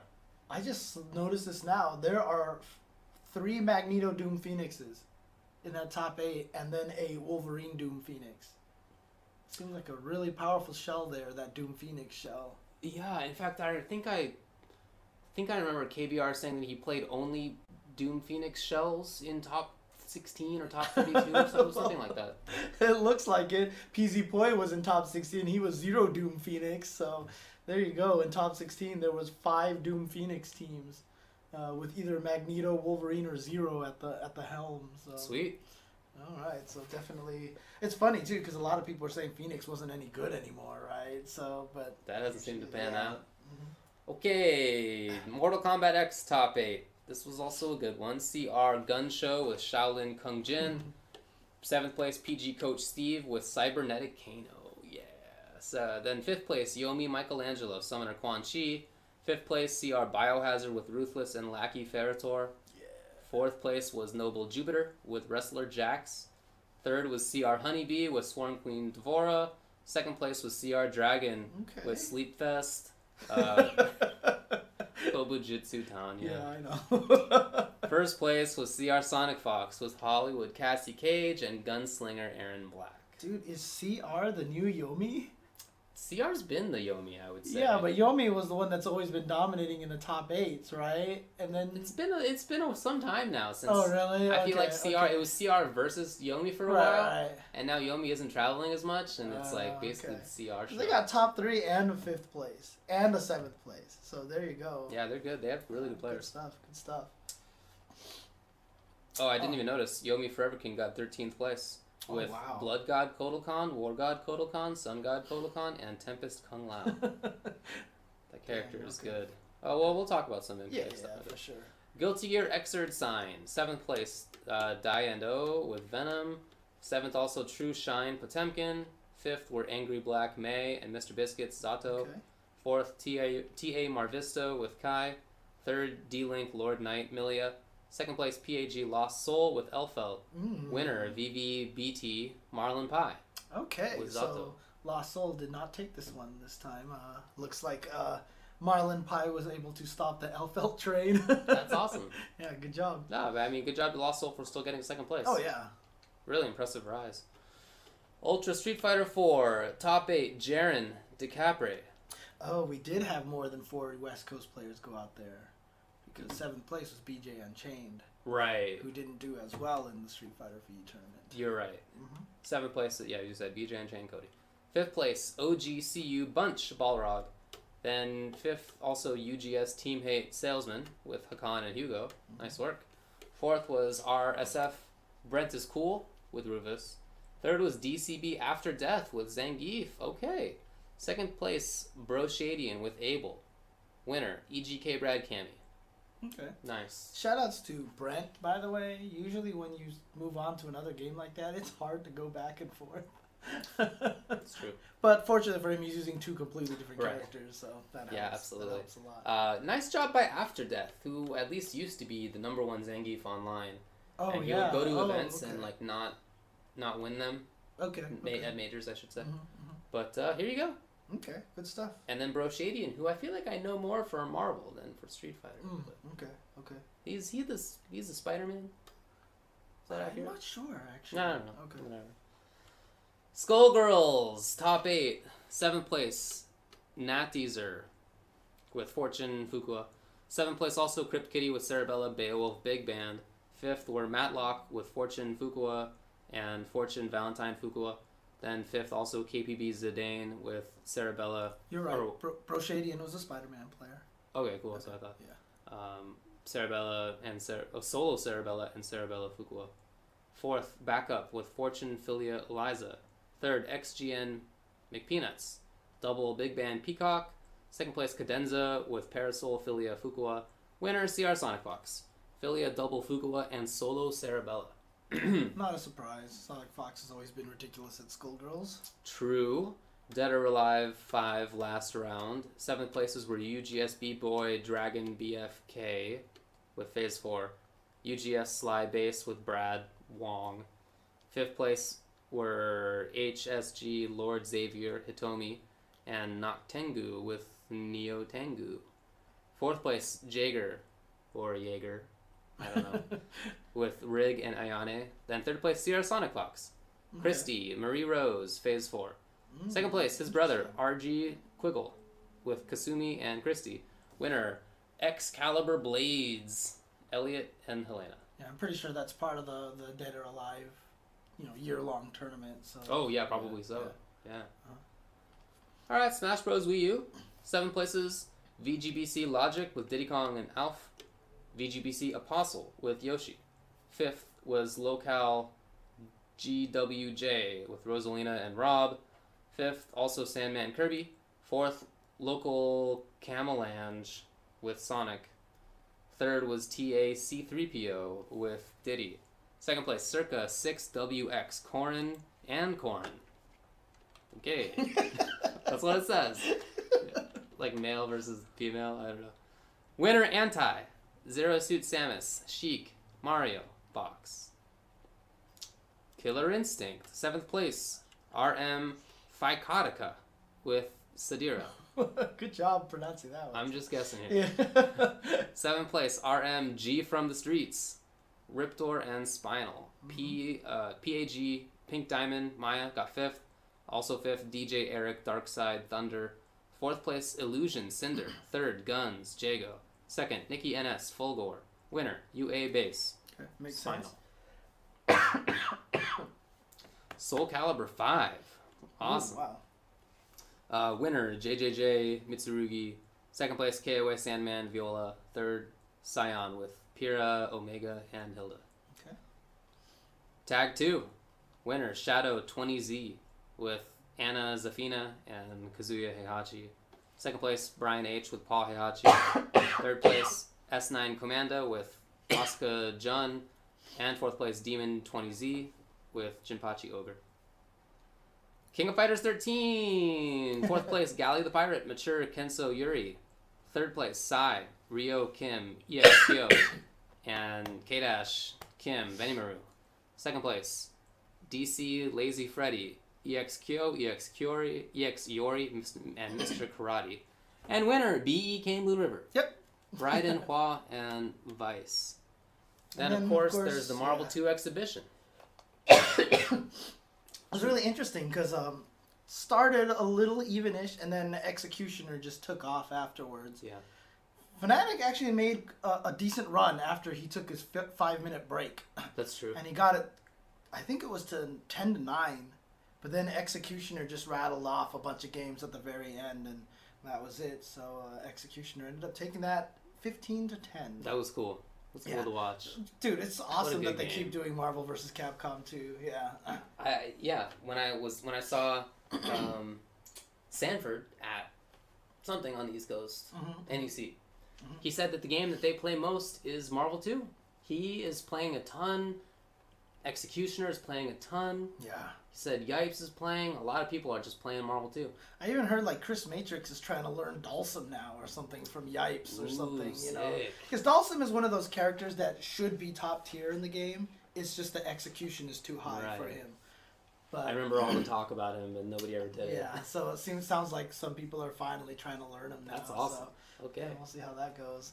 Always fun to watch that game. Yeah, really awesome game. But I mean, shout outs to Fnatic. I mean, I know a lot of people don't like him. He's another heel in the community, and but I mean, he was in a hostile environment. So yeah, the fact that he got to that. I mean, they're like, I think it was Neo was on stage. He was like, "Who likes Fnatic?" And it was just like, "Boo!" Yeah. I don't think there was a single cheer for him. So, you know, to get 10-15 in that kind of environment, you know, I'll give him props for that. Yeah. I'll give him props for that. Yeah. So.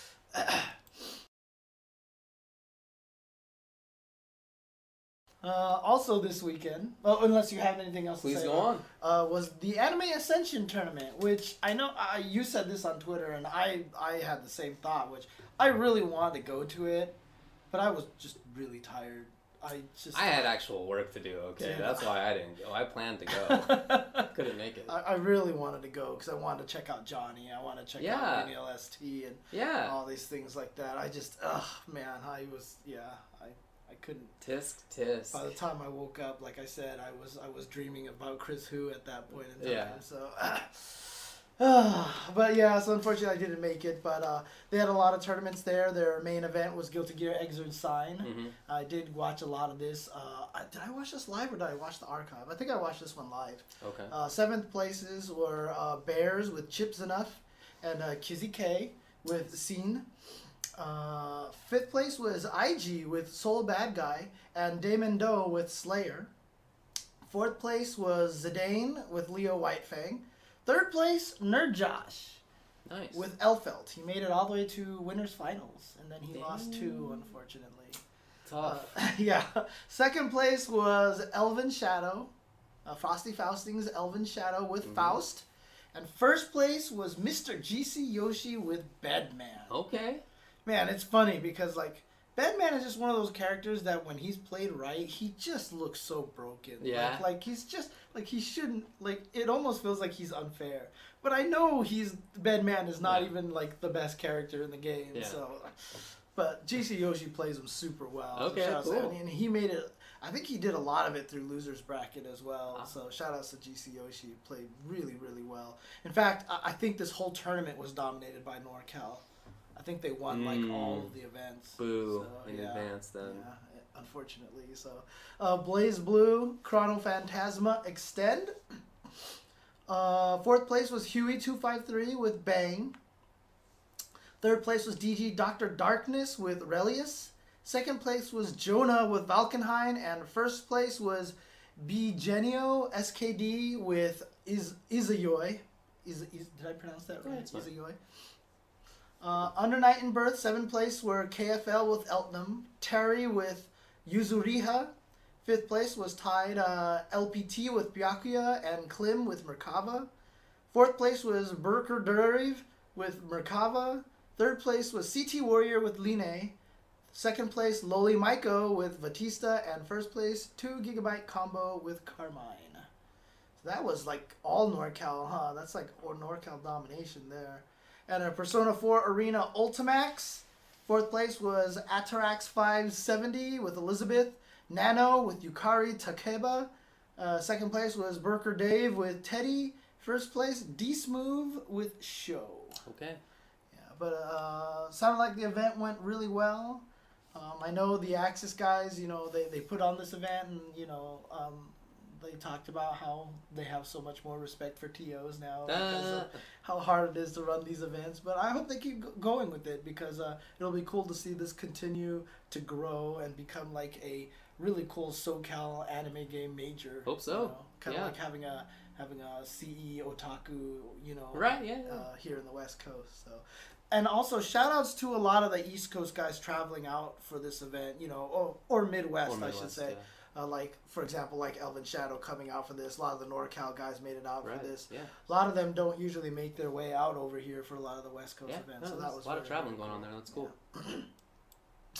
I don't know. Did you want to talk about any of the weeklies or anything like that? What do you got there? I have Next Level Battle Circuit, but I didn't see who won that one. Last week. Who won it? I watched. Was Arturo this time? Wasn't it? Who won it? Was it Art who won this one? Did he beat Joe? Did he beat Joe in grand finals? I think so. Joe got second place, and I think Alucard got third place this time. I think you're right.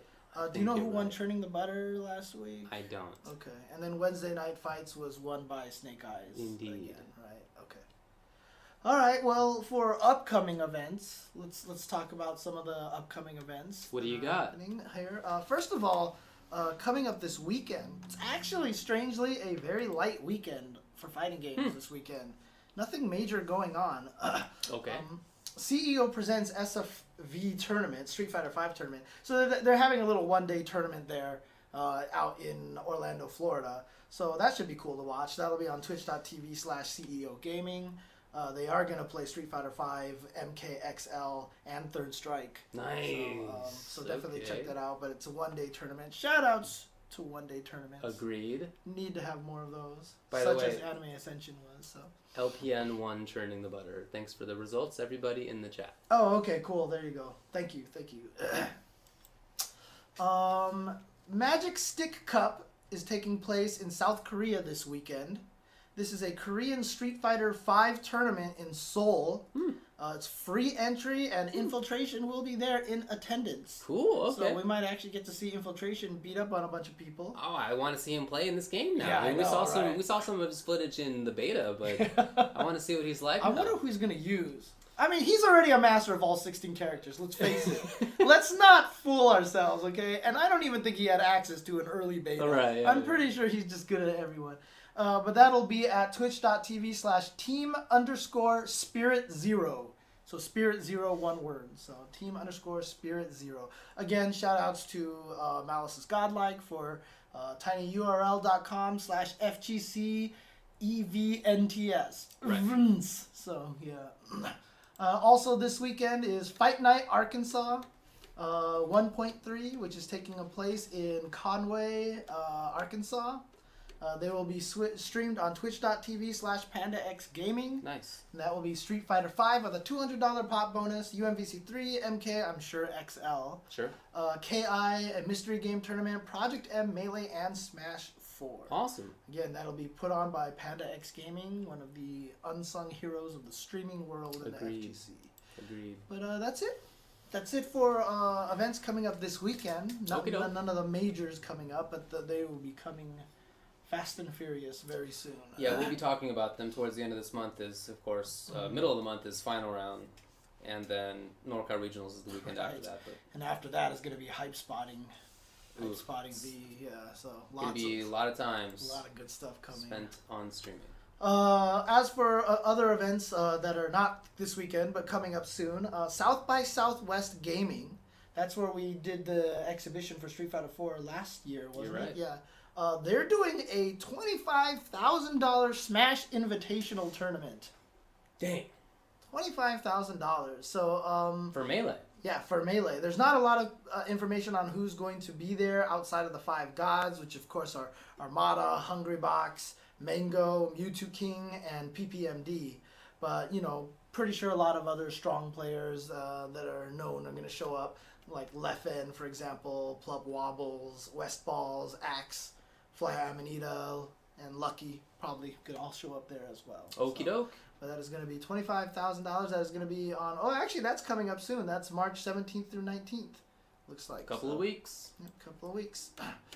So we were talked about how Pokken is actually Nintendo was doing a year, kind of like a big long. I don't want to call it Nintendo Cup, but like a Pokken Cup Okay. for the year. Yeah. But they had a bunch of events announced on that road, and CEO just got added to that. Oh, that's cool. So CEO is now added to the Pokken Tournament Champion Series. Okay. And CEO, of course, will be on June 24th through 26th. Will also be a Capcom Pro Tour Premier event. In April, KVO Cross TSB Team Stickbug will be returning in April.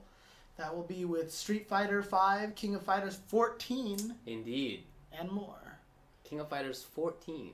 I wonder if that just means it's a beta, or is it going to be out by then? Or... That's when I saw this headline.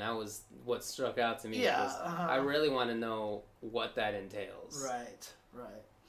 But Pre-release build of King of Fighters 14. I just kind of want to know like what the story is there. Right, How'd they get that? But that's awesome. I'm looking forward to that. But there's also going to be a bunch of other games there, including Aquapaza, Arcana Heart 3, Love Max, Dengeki Bunko Fighting Climax, Nitro Plus Blasters, Heroines Infinite Duel, Blade Arceus from Shining EX, and Koihime Enbu. And there's also going to be some Melee, some Smash Wii U, and some Ultimate Marvel vs. Capcom 3. Okie doke. So there you go. More information on that as it comes closer and approaches. I do believe that I think I saw Arturo tweet that he is being flown out there to do the U.S. stream. Oh, do an cool. English stream of the event. Him and Stickbug obviously know each other well. Sure. And I think that Stickbug got him to go to that. That's cool. Okay. So that's it for upcoming events. All right. Do you want to take another break? Sure, let's take a break because we're going to talk a lot about game stuff and Yeah. there's definitely a bunch of stuff to get through. A lot of cool things happening. Okay, so we'll be right back.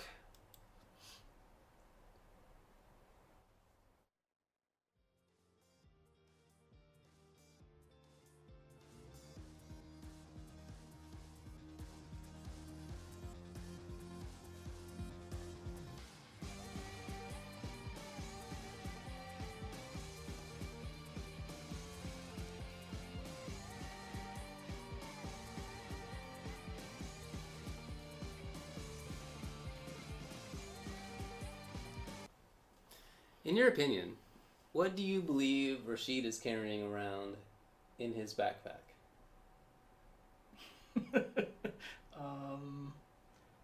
More scouter. Spare scouters. Yeah, because Just in case. they've got to be shattering all over the place. So he's got to just put them in. I guess they would shatter in his backpack too, huh? I don't know, maybe he has... Protective cases. Yeah, maybe he has protection for his scouters. Okay. I just think it's his lunch. Yeah, I like that. It's just his lunch. Just his lunch. It's what he's going to eat later. Knowing the way they made Rashid, it sounds like that. No, you know what? He has his fight stick in there. His fight stick. Because someone said he's almost kind of like a parody of fighting game like players or something like that, you know? Because he's always on Twitter and everything or something. So He does not seem like a deep character. not as deep as Laura in any case. Sure, right? certainly not. Exactly. I like to think his lunch is a Reuben. He's a Reuben, huh? A tasty Reuben sandwich. Okay. The king of all sandwiches. Not Dunkaroos? No. Not Dunkaroos? Not a Capri Sun? No. He's a fancy guy. A Reuben sandwich. Okay. I think the Reuben is the king of sandwiches. You know what? I don't know if And I think that corned beef is the king of all beef. I would have corned beef over a steak. Is Reuben corned beef? Yes. I don't know if I've ever had a Reuben sandwich. I don't even know how to respond to that. I don't know if I've ever had It's like you saying, what if I came to you and said, James, I've never had noodles. Never had rice. That's what you're doing to my heritage right now. Alright, how's this? I'll go get a Reuben sandwich very soon. We need to have a Reuben sandwich date. Let's just go and to we'll like... get a knish. Dude, Santa Monica Bay City's Deli, right? I mean, it's always like... You the got best it, man. We'll sandwich pick place. up some bagela. Get a Reuben sandwich over there. Maybe a nice bialy. I don't even know if I've ever had corned beef before, so... Unbelievable. Unbelievable. I do love me some pastrami, though. I do. Pastrami is not so different. They It's look like kind of the same. The right? fattier version of It's corned like the beef. pork version of corned beef, right? No, it's also beef. Is pastrami beef? Yeah. I always thought it was. Oh my gosh. Yeah, pastrami is beef. I mean, maybe that like you can probably make a pastrami out of a pig. I don't know, but typically it's beef. Well, Typically it's cow. look, it doesn't matter to me. It's meat. I'm fine with it. It doesn't matter to you. I see. Yeah. Well, for some of us, that distinction is Yeah. relevant. Fair enough. Anyway, Okay, let's okay. talk about Killer Instinct. Sure. Actually, let's save that for last. Let's talk about that, the last thing on the show. Maybe we'll postpone it till tomorrow morning, or Yeah, exactly. or maybe it already is tomorrow morning, where some people are located. All right. All right, let's talk about Killer Instinct, because let's talk about Killer Instinct. There is definitely some really cool stuff Yes. going on. They have previewed 2 of the brand new. Okay, first of all, let's just say this. Season 3, last week, we were like, when is it coming out? We don't know. Yeah. They weren't announced. Well, they've officially announced it now. Season 3 is coming out on March 29th. Improved graphics, improved lighting.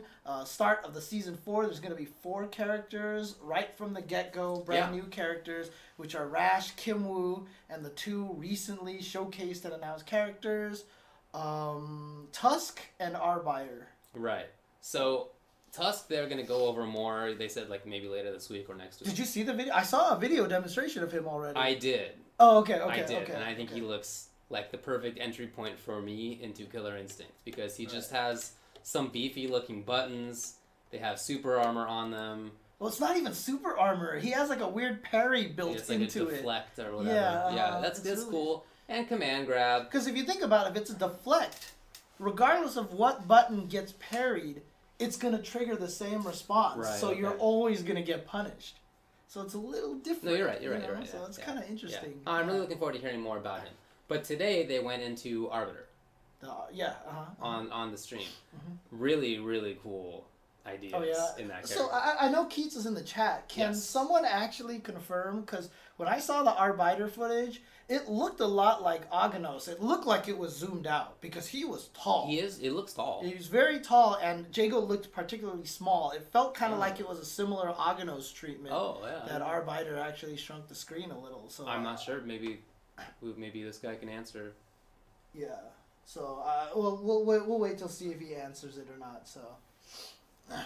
Okay, well, in any case, I think it's so basically, this character is from Halo, and I didn't play a ton of Halo, but I definitely did play some of it. Okay, so the camera is zoomed out, but not as far as with Aganos. Okay, fair enough. Dude, they got the exact sound effects. Oh, of yeah, the okay, shield and okay. the shield returning and like the gun. Oh, okay, that's cool. That's It cool. is.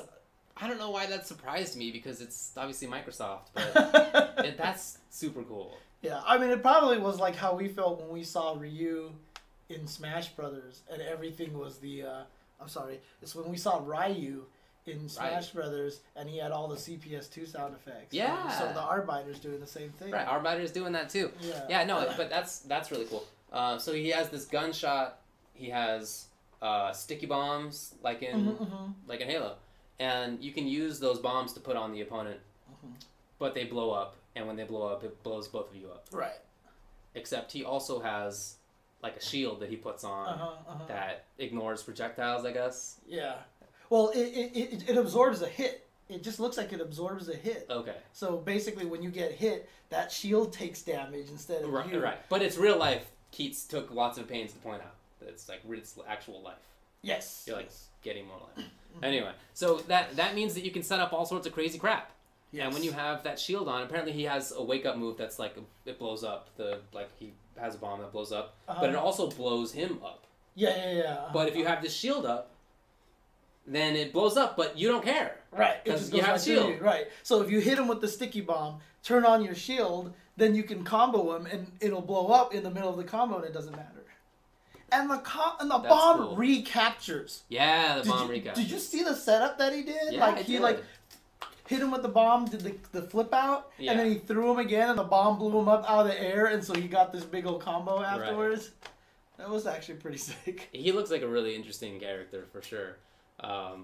Lots of big, sort of space control-y looking mid-range options, but then also some really tricky looking up close stuff. Some shenanigans. Some sort of like it seems like you have to lab it up and find some cool setups for yourself. So Yeah. I'm definitely in there on that. And he's got a That really seems cool. interesting combo trait, the gun.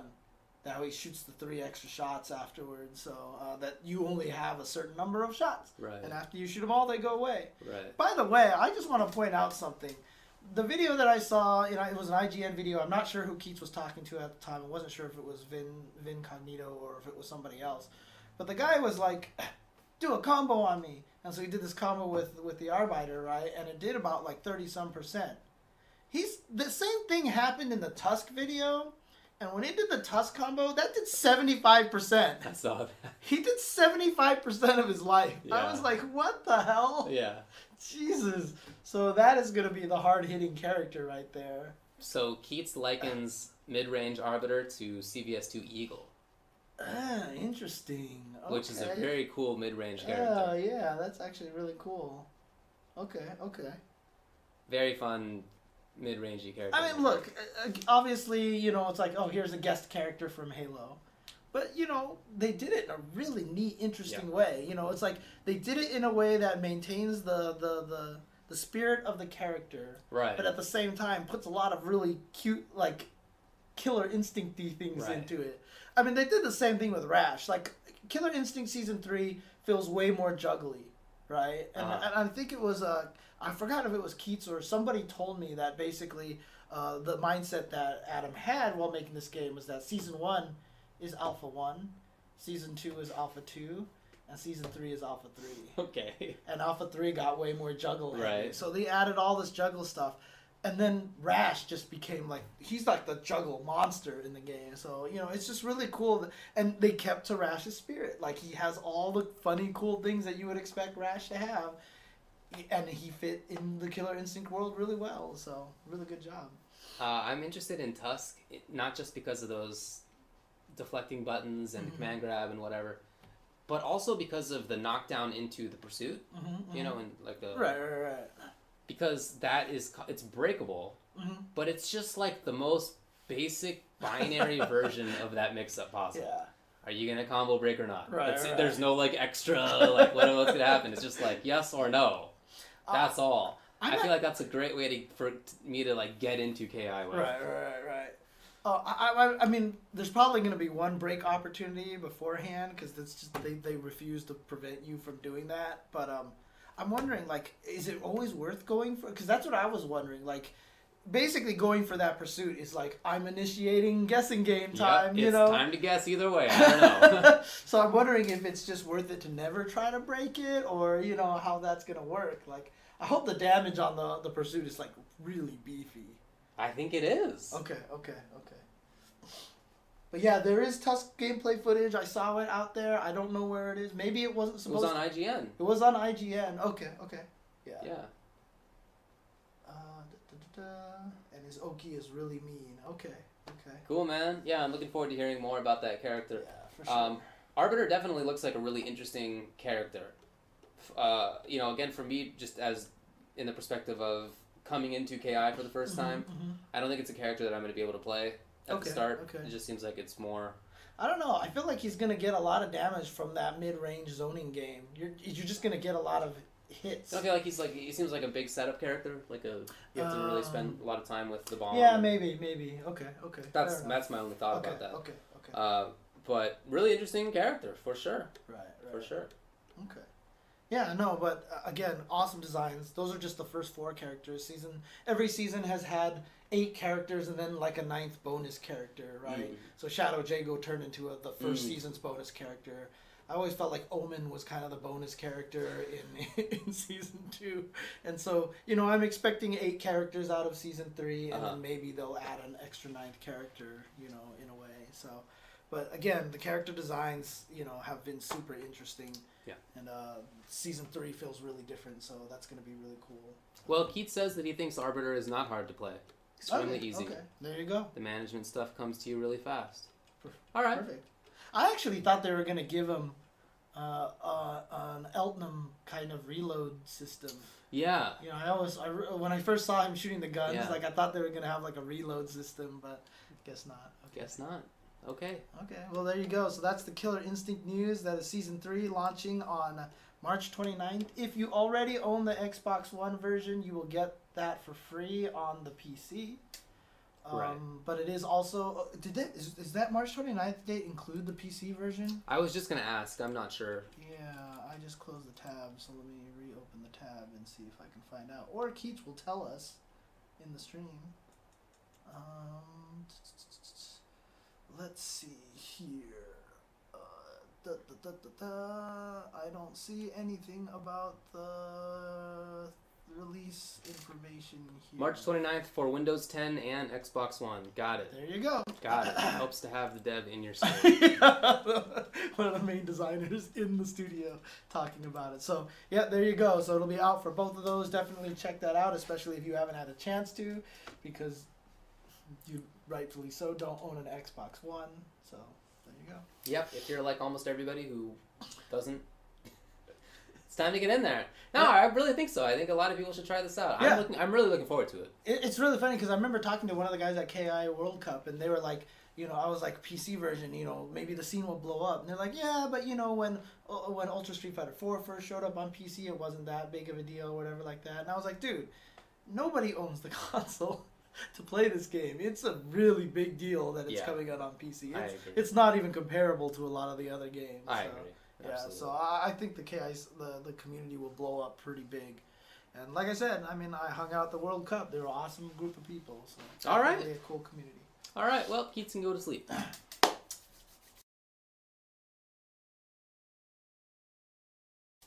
All right, let's talk about another game that's had a major update. In fact, just today, right? Yes, indeed. Mortal Kombat Extra Large XL has come out, and that is the new Combat Pack 2 with a bunch of changes to it, a bunch of gameplay tweaks to it. But most notably, of course, the 4 brand new characters, all coming out today, all playable, all purchasable right away. You didn't have to wait for them one by one. They're all here. That is, of course, the Alien, the Xenomorph, Leatherman, Quadborg, and Bo Rai Cho. Man, Bo Rai Cho is such a card. It's such a what? A card. I called him a card. Okay. Have we talked about him? Was he shown before last time? Yeah, we talked about it a little. We talked about how he has all the fart cancels and that, the fart is so stinky that it, does the stun thing. Yes, it causes stun and whatnot. Yeah. Uh-huh. So anyway, so I tried him out. Came out last night, effectively. And I tried out him. I tried out Leatherface. I tried out all of the different cyborgs. Mm-hmm. I'm really interested in Bo Rai Cho. So basically, he has one variation that's like the obvious one, Bartitsu, and that's just he has a cane, he has range. Right. Yeah. He plays there's mild tricks about it, but it's like I nothing saw long-term CR Dragon crazy. put out like a 40% 1 meter damaging. Yeah. He has a lot of range, fast stuff. Seems like a good character. But the others are really tricky and are going to take a lot longer to figure out cool stuff for, including lighting your farts on fire and when to do that. Right. Continue drinking so that you Don't postpone puke. the barf in favor of getting, more moves and better moves and whatever. A lot of really cool stuff with that character. I tried out the cyborgs. Okay. Okay.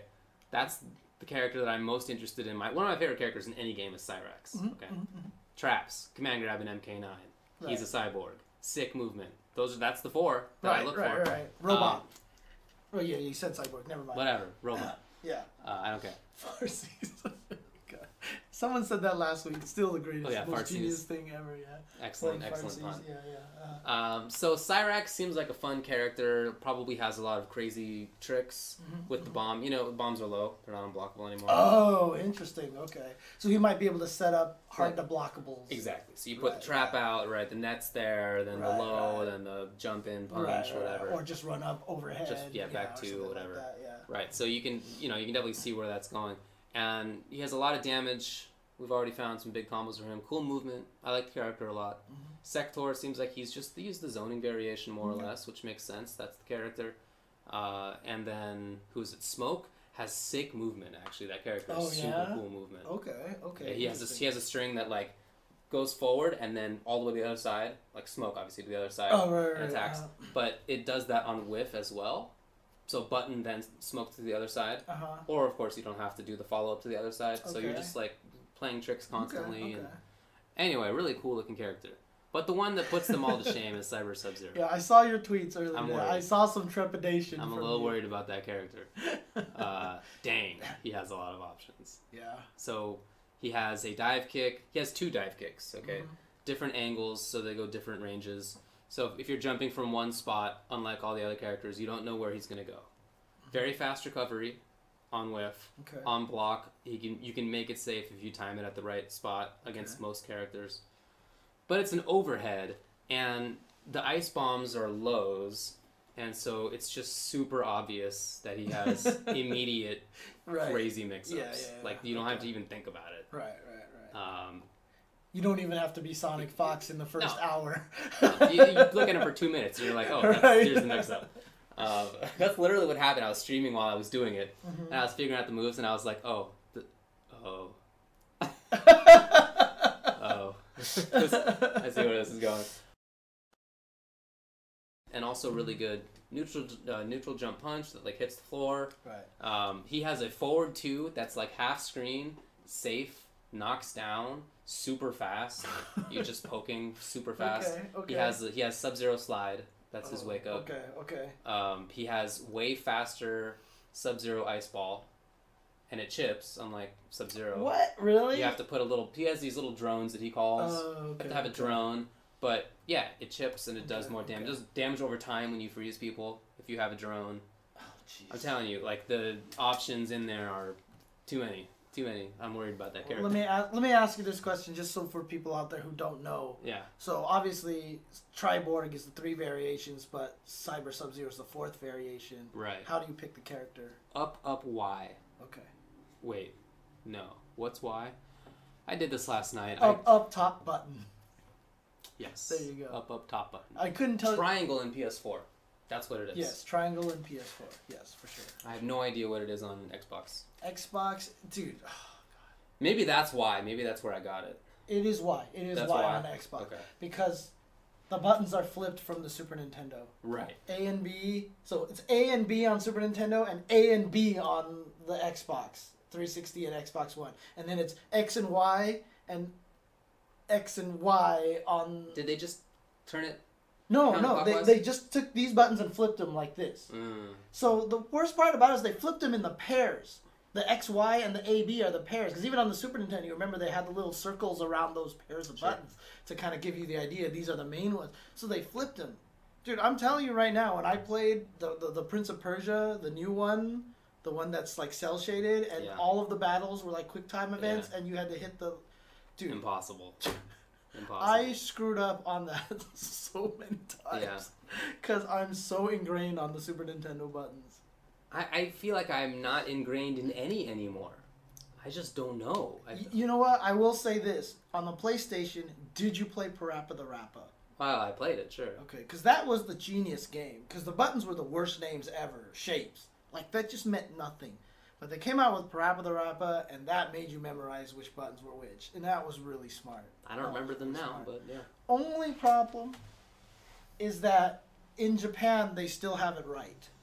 In Japan, circle is yes and X is no. In all the games that come out in Japan, when you hit circle, it's yes, because it's a circle, and you hit X for no, because it's an X. In every PlayStation game in America, for some reason, they decided to change it for US. X is always accept, and circle is always no. I know this because I imported a lot of games on the PlayStation 2. I never thought about this. And it got really confusing. You would always hit the wrong button. Because, yeah, it was... I just don't understood why circle was not always yes and X was always no. I feel like I press the right face button for no. Right, and in Japan... Just whatever it is. Whatever that button is called. I have no idea. But in Japan, that was yes. That would mess me up. Yeah, Because, again, I don't know any face buttons at all. My hand goes here when I want to say no, and it goes here when I want to say yes. I'm pretty sure that's why they changed it in the U.S., because I think everybody was with you, because that's how the Super Nintendo worked. Okay. You know, that's just kind of how it works, so... Anyway. Leatherman. Sorry. Going on. Yes. Anyway, so Leatherface seems like basically he has half-screen overheads, a bunch of them. Dang. Okay. And they're like 20 to 30 frames startup. Okay, so like not fantastic. That their overheads. SNES was backwards. Yeah, that's right. SNES A was the side button, which was yes. Yeah, so it wasn't that way. So I don't know. A was yes. Yeah, because A was accept and B was back. What was B? Where was B? B was at the bottom. That what? You Anyways, sure? Okay, forget it. I don't Leatherman. Anyway, so Leatherface looks like he has a lot of good normals. Looks like he can sort of zone with all the buttons, but against their overheads. Mm-hmm. And he has a very fast low special that you can sort of mix up with. Cool looking mix-ups in there. He has a hard dedicated zoning variation that seems like it's probably good. I don't know how interesting it is. Lady. Oh, it's Pretty Lady. Oh, Pretty Lady one. Okay. Because I heard he chucks chainsaws in that one. Yes, he has infinite chainsaws. That's right. That's awesome. That's right. Just chucking a lot of chainsaws. There's a low projectile, which is really good. Really good. Really? And it's like 8 or 9% damage. Is it kind of like Ferritor, like the slide when you toss? It's actually a low. It's actually a low. Okay. Yeah. Okay. Yeah. Really good. And then he has a command grab one that has definitely some weird tricks in there. I haven't looked into Alien yet. Okay. I haven't had time. So I can't tell you anything about that character yet. But yeah, that's the best picture, by the way, of course. You know, that shows that on the Super Nintendo, X is on the top. Yeah. On the PlayStation, X is on the bottom. Yeah. On the Dreamcast, the X is on the right. And on the Xbox, the X is on the left. I already forgot which ones you said. Anyways, continue. Man. Xenomorph, did you mess with him? No, I didn't really mess with the alien. Okay. They just call him Alien. Oh, they just call him Alien? Oh, okay, yeah. okay. So I couldn't tell you. What I wanted to do also was to get into a little bit of the actual balance changes. Yeah. Because some of them are interesting. Yes. But they didn't put out the patch notes in time. What for you to mess with it then, right? Because I mean, saw like, the for now. Oh, no, are they out now? I saw the patch notes. Yes, Perfect Legend just tweeted them out. Oh, okay, great. Here, let me go find them before I left. Find them then. I don't know how to find Perfect Legend because it's like Perp 3 Legend, all these things, isn't it? Is it? I have no idea. Okay. Just look like Carl White, man. Yeah, you already got him. You got him? Oh, yeah, there we go. Oh, no, he's just Perfect Legend. Okay. Maybe I mistook it for his new nickname. Okay. Zoinks. Let's see. Where did he tweet this out? There we go. Oh, there you go. Oh, fantastic. Yeah, there's some really, really crazy stuff in here. There's some. So I want to give them props first of all for the netcode because that netcode. I remember this excuse from them when the game first came out that they couldn't do anything like rollback style netcode just because of the way the game was coded. Mm-hmm. I remember thinking like, what? That doesn't sound right, but. Then they had to actually make changes to the game engine and to how the characters work. Yeah, they really had to make changes to make that work. So this like new netcode is not just some facade. It's like they had to really go in and change a lot of stuff to make it work. Okay, good stuff. So that is awesome. Okay. On top of that, they just sort of like nerfed the offense. Yeah, okay, let's go over some of these changes here. So they reduced chip damage for most normals. They reduced meter gain from having normals blocked. So, in other words, defense is a little stronger now, right? But you don't get as much meter. Right. So I feel like the matches will last a little longer or something like that. So, round timers now operate in real seconds.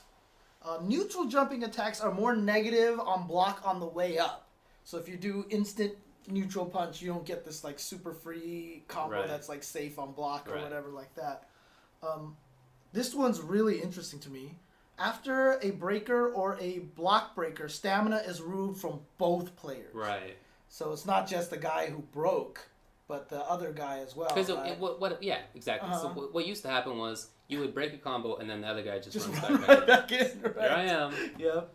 So this gives you a little bit more value. Yeah. So that's really interesting change. Yeah. That's a really interesting change. Stamina now starts to refill 2 seconds after a breaker, down from 2.5 seconds, and at a 50% faster rate. Right. So after a breaker, the action just gets in a little bit better, quicker. They lowered the trade priority of most jumping attacks, increased hurt regions after their startup frames. So jumps are a little bit worse. Yep. Reduced the meter gain on most multi-hitting strings and some multi-hitting special moves. Interesting. It sounds like they're trying to reduce the amount of meter gain in this game. Grab background interactions now function as true command grabs, which can combo from a hit. Right. So I guess you can go like punch, and then combo into the interactable. Right. Most projectile background interactions can now have their trajectory lowered by holding down, which makes them harder to low profile. Right. It's definitely something that came up a lot. So yeah, you just crouched under everything, right? So, adjusted the background collision at the ends of some arena, which would cancel out some profiles sooner than desired. I'm not sure what that means by profiles. Yeah, I'm not entirely sure what that's about. Excuse me, man. You're blowing up over there, man. Some water. I'll get some in a second. Okay. Added 2 more recovery frames after a blocked or missed attack while jumping backwards. So now jumping backwards is going to be a little bit weaker. So if they jump back in the corner and you run block, you can beat them up a little bit easier. Adjusted the throw immunity of most special moves. I don't know if that means they gave them more or less. Good question. They didn't say.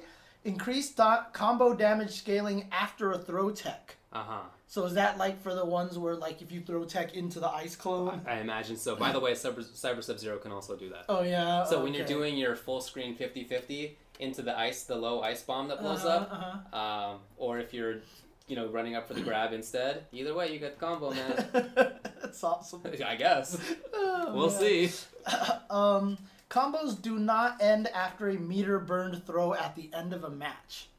I don't know. What does that mean? Like when you kill someone and it's like finish them, and then you grab them and meter burn it? Do they just fall over? You know what? I don't know. I honestly don't know. Yeah, I'm not sure. Let's see. Some hit sparks are now red. Oh no! You know what that is? So at the end of a match, when you reset the opponent with so they're in the air, you grab them, then you do the standard reset. That means that you can continue into other stuff for brutalities and whatnot. Oh, if you want to set up brutalities. I think that's what it's specifically for, if I recall correctly. Interesting. Okay. This one's really cool. Hit sparks are now red when a move connects during opponent's recovery frames. So you'll actually see true punishes now. Yep. So they probably took that idea from KI, right? Because they added the punish. Probably so. Fixed some incorrect frame data in the move list. Adjusted many combos which were inconsistent if the player and the opponent were not both chest to screen or chest away from screen. Thank you. Indeed. That was the one combo that drove me nuts with a Dragon Naginata stance. That's that right. Did not work unless they were like, because the problem is I would do this combo in the corner that ended with the spear, right. And depending on whether it was this, or this, I would either end up in back or front, and it annoyed the hell out of me. Yeah. So hopefully that's one of the ones fixed. Right. Added 3 more frames to the throw tech window. Good. Throws are a little less super powerful. Right. Still good though. And a tech throw at the beginning of a match will no longer grant first hit bonus. So if you tech the throw, you do not get the meter. So basically, these changes make it so that defense is a little bit more viable. The lack of meter building, because look, a lot of the great pressure in the game was button EX hat. Yeah. Right. Button EX Tanya Sleep Fest. Right. Right. Exactly. So now that stuff is less common. So the offense is going to be a little bit more interesting, I expect, and defense is going to be less horrible. That's actually really cool. I really like that change. Because really, honestly, a lot of times when I watch MKX, it really just felt like it was just like, meter! Yeah. Meter! Oh, yeah. It didn't feel like it was kind of this precious resource. Agreed. You know what I mean? Especially because I remember in MK9, I loved it because meter was super precious in that game. And so it really felt like this really smart resource management kind of thing. Mm-hmm. And in MKX, there's definitely, like you said, a lot of situations where it's just like, meter, okay, just use it because it's better off, For sure. So I really like those gameplay changes. I think that's really smart stuff. When it comes to the individual characters, I don't know, we need to go into everything. Ferritor. What do they do to Ferritor? Dude, okay, so they nerfed a couple of things to Ferritor. Yeah. So first of all, towards punch, that launching thing, apparently you can't do 2 of them in one combo anymore. So you can't pick which side they go on, right? And his low jab is now -6 instead of -3. So his low jab is not abusable as it was before. But man, I looked at some of these other things and I was like, what the hell? So you remember the little the Pharah follow-ups that you could do, right? Yeah. That you were messing with in the beta, but stuff like what was it, like down plus back punch, which is the uppercut, right? Which is his uppercut. I'm not mistaken, right? Because I had to read this like a bunch of times to make sure. It went from -11 to +4. Okay, but it's like 20 frame startup or something crazy. Yeah, I know, It's but a high. but you can combo off of his, right? I mean, That's true. You can. combo mid-screen. So what? If it got better by 15 frames by getting rid of the recovery, then that could be cool. That could make for cool combos. Right. And not only that, but I mean, you could already combo. I know, that's after, what I'm saying. right? But you could probably do cool Oh stuff. yeah, that's true. Now, yeah, but I mean, even still though, I mean, now I can uppercut you, so I can do a cross-up punch into an uppercut, and then I get pressure. Like, I don't know, that just seemed really good to me. They buffed him, man. Yeah, his sweep went from -17 to -6, so the sweep is a lot better now. Away, like down. Let me see here. Away plus back kick. That was the one. Oh, I can't remember which kick that one was, but I remember that he also had. Let me see. Yeah, tourism back. That one's kind of sad. That one made me sad. I think the biggest one is The Boulder one. So Lackey Tour. So Yeah. he does have improvements in Lackey. yeah, he mode. does. Yeah. The Boulder is now -6 on block, the EX one, so I can use it to get in because -6 is mostly safe. Yeah, you're in legit, MK, yeah. right? So now I can use that to get in because before when I couldn't get in, you know, it was like, and I'd EX Boulder and die anyway. So I don't know. There's just a lot of like neat little. In Vicious, I think it is, Mhm. he throws Farah and then can meter burn it. I think Right? Or is that that's Ruthless? Enhanced Veritas. I think Oh, that that's just both might of be those? for Okay. both of them. Yeah, added little one slide, Enhanced Bowl Girl. Are you talking about the low Yeah. one? Yeah, that's the because that means that you get super big combos. Yeah. I mean, I'm still sad that it seems like Lackey might not be that much better than the other two, or still the worst out of the three. But I don't know. I think all of those characters, all those Yeah, variations are good. You know, they just in general, I think that they made pretty smart changes. they said that all sweeps got better, so it's not just Oh, Ferritor. okay, that's nice. Okay, that makes sense. That's that nice. makes sense. Okay. Go to Tanya. Just go there. Oh. Okay, let's read off Tanya here. Away plus back kick has increased pushback is now -7. Yeah, so they're right. Everybody's Back sweeps four, are yeah. better. Forward kick, back kick, so 3, 4 can no longer be canceled on the first active frame. Tanya Kobojitsu reduced the block stun on Tonfa throw. Okay. Away plus Fierce Punch now has 10 startup frames, up Back from two. 9. Slow. Still good. Reduce the pushback on block from the last hit of Tonfa swipe. So that's Rekka, right? So that means you could actually punish her. She was always negative, but like nobody could actually hit it, right? It was hard. Yeah. And then away 1 plus I guess 1 and 3. Yeah, back one. Oh, 2 and 4. Yeah. Back 1, 2 and 4 is now -10 on block, down from -4. Dragon Naginata, increased damage of away plus back punch by 2. That's that super long stab, right? Increased damage of down away back punch by 2. So that's cool. Pyromancer, removed 5 recovery frames from low and high fireball, removed 2 recovery frames from air. So they tried to make the other 2 stanzas a little bit more useful. A little bit better, but most importantly, the boring stuff is a little bit worse than it was before. It's not terrible. You can still do it. Right. That wasn't as bad as I thought she was going to get. The reason I wanted to bring it up is because she was not overpowered. She was top tier, but like not ridiculous about it. Just boring. Yes. And so what they did is they gave slight nerfs to it. Totally viable still. Right. But if you want to play that style, you can still do it. But they also slightly buffed her other ones again without being ridiculous about it. I think that character is really well balanced. It's a good balancing choice to make slight nerfs to stuff that was not interesting, not even OP necessarily. Very good, but not OP. Just to make it more interesting. Right. And I feel like that's again part of what they're doing with making offense a little bit worse, meter building a little bit worse, defense a little bit better. Just like some slight tweaks here and there. I really like it. Yeah, I'm really excited to play that. That actually was way different than I thought it was going to be. Like, I thought it was just going to be like, goodbye, Kobojitsu, like, you're done. No, that's actually surprisingly restrained. Yes, agreed.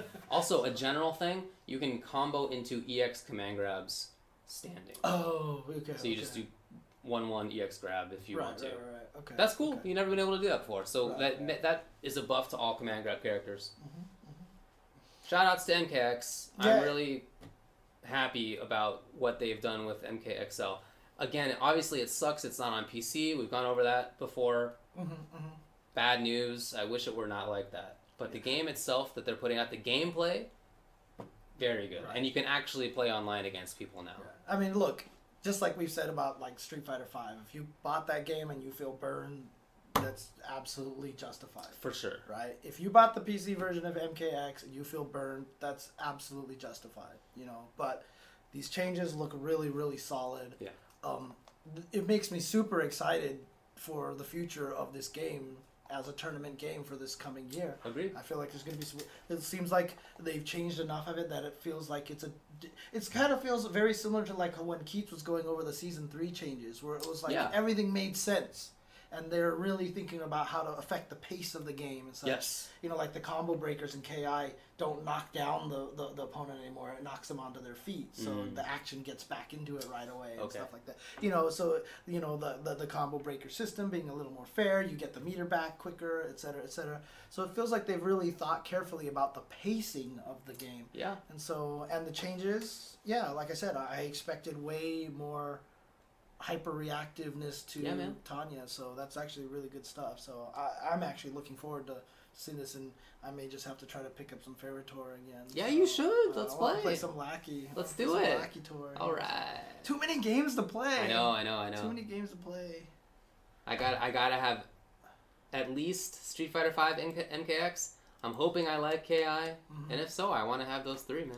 Dude, see, I want to play all 3 of those games, and I want to play Exert, and I want to play Unio ST when that comes out. Oh yeah, dude, you're right. Like, and then Tekken 7 when that drops, I want to get on. Yeah, we're dead. Finally, give up my law practice. Nope.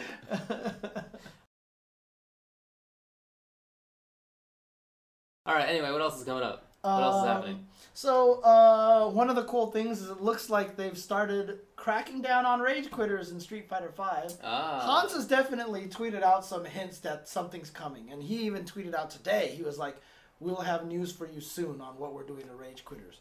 Somebody actually did say that they noticed someone who was a known rage quitter that he's seen online before. They look at their history, and it's like 6,000 BP, and then all of a sudden he had 500 BP. Dang. So they might have been punishing some people already. Someone else also I saw on an SRK forum say that they saw, like, they started beating up the opponent and it started slowing down and it looked like the guy was going to rage quit on him. And then the game continued forward and then he got his points.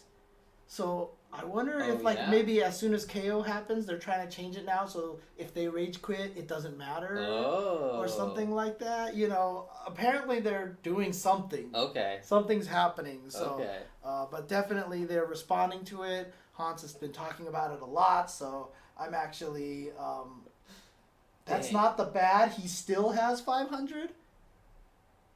The guy, no. I think he's saying that's not bad. He still has 500. Oh, okay. Sorry. I thought he was just like stuck on 500, Dang, which would have been best. Which would have been the best. So, but also another thing too is they've said that if you are seeing rage quitters, to use the share button on your PS4, record a clip, and tweet it to them.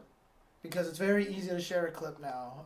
You just hit the share button, you record the thing, upload it to YouTube, to your account. Boom, send it to them, and then that way they can track down all of them as well. So I'm wondering if they're doing it so that they can, like, I'm not even sure if they're doing it so that you're reporting them so they can punish him. I'm wondering if they're using it as a way so if they can find all the rage quitters, they can calculate trends and figure out ways to mathematically figure out who rage quits a lot. You know what I mean? Like, look for win streaks with this, or you know, some big data stuff. Interesting. Yeah, so if you can point to them all the rage quitters, maybe they can find a good way to calculate it out or something like that. So cool. That would be cool.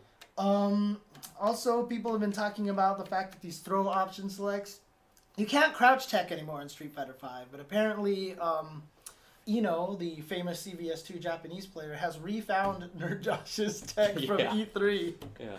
At least the second time somebody's found it. Yeah, that you can still throw tech in this game. PR Rog actually kind of was practicing it and got decent at it, but apparently it's frame perfect. Like, you literally have to hit, like, low strong and then jab and short, like, exactly 2 frames later. Yeah. Or the opposite order or something like that. So apparently it's not... Yeah, button then throw. Yeah, it's not that easy to do. I've tried it. It's not that easy to do. Oh, okay, okay. But, so you've actually tried it. Yeah. Okay. But it's doable. It is, okay. Oh, yeah. But, I wonder if they're going to try to figure a way out of it. Look, everyone's been finding all sorts of crazy, ridiculous option selects. I was finding a bunch of them even just when I was streaming yesterday. Like just finding like good ways to block Ken reversal EX uppercut and throw tech and still try to command. Oh, cool. Stuff like that. Again, you can't get away from option selects. Like, people always want to say, "Oh, Street Fighter 4 had too many option selects." Like the game programmed option selects into the... No, you can't get away. It's just an abuse of the system. People are too smart. Option selects exist in every game. It's impossible to get... I mean, it is possible to get away from it, but you'd end up with a very boring game. Let's just put it that way. Sure. So, the thing about the sort of crouch tech, whatever you want to call it in this game, button, option select, throw tech, is that buttons like that are just not as good as they were in Street Fighter 4. Okay. A crouching short is not that great. A crouching jab is not that great. Yeah, most crouching shorts cannot lead into any significant combo in this game. Right, and crouching jabs will, for most characters, maybe you get jab, shoryu or something, but right, not much, not much. And from even like max range of low jab, you can't even get jab into something. Right, and all that stuff gets eaten by mediums and fierces and roundhouses. Right, just by the priority system, you risk getting crush countered in just the same way as if you had pressed throw tech in the first place. So, I mean, it's useful for sure, but it's not as useful as before. Right, it's not going to be what it was before, for sure. Yeah, when I was saying most characters don't get real stuff out of jab, Chun-Li, exception. But, the character is pretty good. It's really good. One of the very, very cool announcements that came out of Anime Ascension was that Axis announced that they are doing something very similar to Street Fighter V, and that if you pre-order Guilty Gear Xrd Revelator for PlayStation 4 on PSN, you get access to a playable demo and exclusive colors. So they're actually going to be doing the same thing. They're going to be doing some beta testing as well. That's so cool. So sure. The game is coming out on June 7th. So I don't know when let me see, pre-ordering doesn't has not yet started. Yeah, it does not started, but that means we get access to it earlier. I hope Johnny's there. I'm in there, yeah. God, definitely get that. I'll be so happy if Johnny's there. Yeah, I know. Dude, it's like I said, I just watched a Karinshu video from Japan. He's like their best Johnny player. And just watching the way Johnny moved just looked so familiar, and it just like I just started like smiling, and I was like happy. It was like seeing your best friend that you haven't seen for a while. So, okay, that's good. I'm glad. I'm still happy mad that you. I did not play Xrd much at all, so I'm happy about Revelator. Okay. They also did finally. So they kept announcing all these new weird, wacky characters, like we mentioned. You know, like the Korean girl in the giant old man outfit. Yeah, Coom and then Raven. Yeah. By the way, Raven looks super sick. I haven't seen a lot of him actually, so I didn't get to see the demo was he there playable at Anime Ascension? I'm not sure. Okay. I'm not sure. I did see there's a short video just. What is it? The trailer or whatever. Oh, that has okay, a little bit of gameplay. Okay. I haven't seen that. And yet. then I also saw a more in-depth breakdown that somebody had just written up.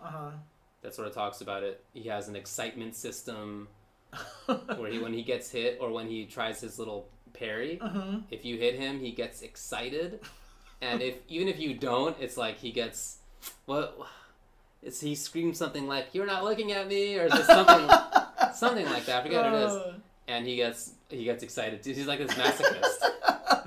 That's actually. But he's also cool. a zoner, and he has a command grab that doesn't work right next to him, but it does work farther away. Interesting. Okay. He seems to have some really cool options. Yeah. I'm gonna check him out. But you always remember the character that won that poll was Dizzy. And yes. So everyone was like, "Where the hell is Dizzy?" Well, they finally. I mean, they had a silhouette of her and something, but they finally said now in a recent trailer, "Dizzy coming soon." So. Yeah, there it is. So, officially announced that Dizzy will be shown very, very soon. So, cool. There you go. As we mentioned, Dead or Alive 5, Team Ninja's doing a really good job keeping the game alive with their year-long tournament. Yeah. New character, Samurai Warriors Naotori Lee. Or is that IE? Because that's not a capital L. I guess you're Anyway, right. kicks her way into Dead or Alive 5. Yeah, I think it is IE. I think you're right. Yeah, so I guess that they're adding a new character to the game, Dead or Alive. So definitely check that out. All right. I'm just trying to see if she costs money or if she's a free character. Let's see. Set to receive a new guest characters.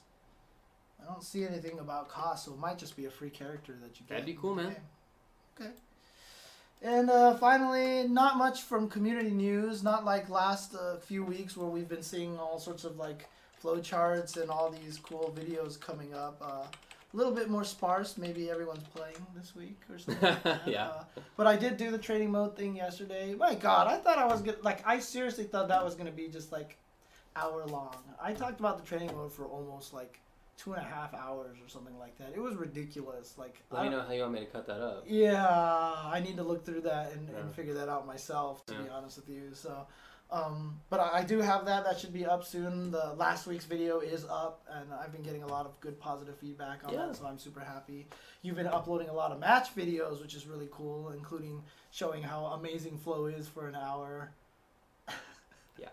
Dude, Flow is ridiculous. Flow is so good. He's so at good. Video games. Well, fighting games. Yeah, he's so, yeah, not a video. Not platformers. Not video, yeah, exactly. But dude, he is so good. And when I play him, I constantly have to remind myself that he's. I'm playing like one of like maybe the top 10 most talented players in North America. Yeah. Don't beat yourself up too hard. Oh, so some people are saying that the Dead or Alive character is going to be $3. Okay. So there you go. Okay. But we have been putting a lot of content out. I want to thank people who have donated to us and such. We do have a Patreon down here and PayPal and subscribing to Twitch options. But thank you to everybody. So for sure, check those out if you want. If you're finding all of our content cool. Please do. I hoping to play some more online matches because I know you did 4 character tutorial things. Yeah. I want to play some more Mika online. I want to play some more Cammy online, so I could do some of those videos as well for those characters. In the meantime, Mr. Sajam, Superman Sajam, has completed his. He has put out a video for all 16 characters. They're on every wiki page now on the Shuriken.com wiki. They're all there. He's also going to start with the next 4 characters in Mortal Kombat. So he's going to be doing character breakdowns for those 4 characters as well. Smart man. So that'll be coming out very soon. But outside of that, Momochi is actually starting to teach a bunch of people some stuff too. I haven't seen the video yet, so I'm going to assume it's all in Japanese. So I don't know if it has any sort of English subtitles or anything like that, but I know he released a video. This one says it's number 2 for Ryu. I'm pretty sure his number 1 video was Ken. I think he has one out for Ken. I know he has one out for Ken, yeah. Yeah, so Momochi is also doing some lessons as well. Daigo Umehara, of course, has been streaming once a week. He had another stream just recently, and still looking like he's playing mostly Street Fighter 4 Ryu, but like we mentioned earlier, seems to be picking up a little more Street Fighter 3 style. Looks better. Eventually, it'll get to that Street Fighter 5 level. Yeah, he's looking good. Yeah. Ken was number 3. Interesting. Ken was 3. Okay. By the way, Zach says that English subtitles are in there. Oh, sweet. Okay. Yeah, because I remember seeing some people saying they learned a lot of good stuff from the Ken one. Cool. So. Well, there you go. That's all I have for community news. He also wanted me to look at a tweet that I have loaded up. Okay. And I will look at it now, and you can see what my expression is, I guess. It's Q and Hugo are on the screen. Okay, is there a translation of it? Because it's all in Japanese. I mean, not really. Read the translation. Sure. Commentary, parentheses, diffusion, and close parentheses. Hope. It gets worse. Hope, quote, is the original story from Oil Country's Vu. Putting in P moving big catch suddenly, said Higa. Rice, also do not know the principles. Does anyone know? Please tell me. Boring anymore, because I don't desire throwing in stuff somehow. Drilling Fusuru. Hatchet? Thanks, James. This is good. I'm glad we did that. Oh, man. Commentary. Diffusion?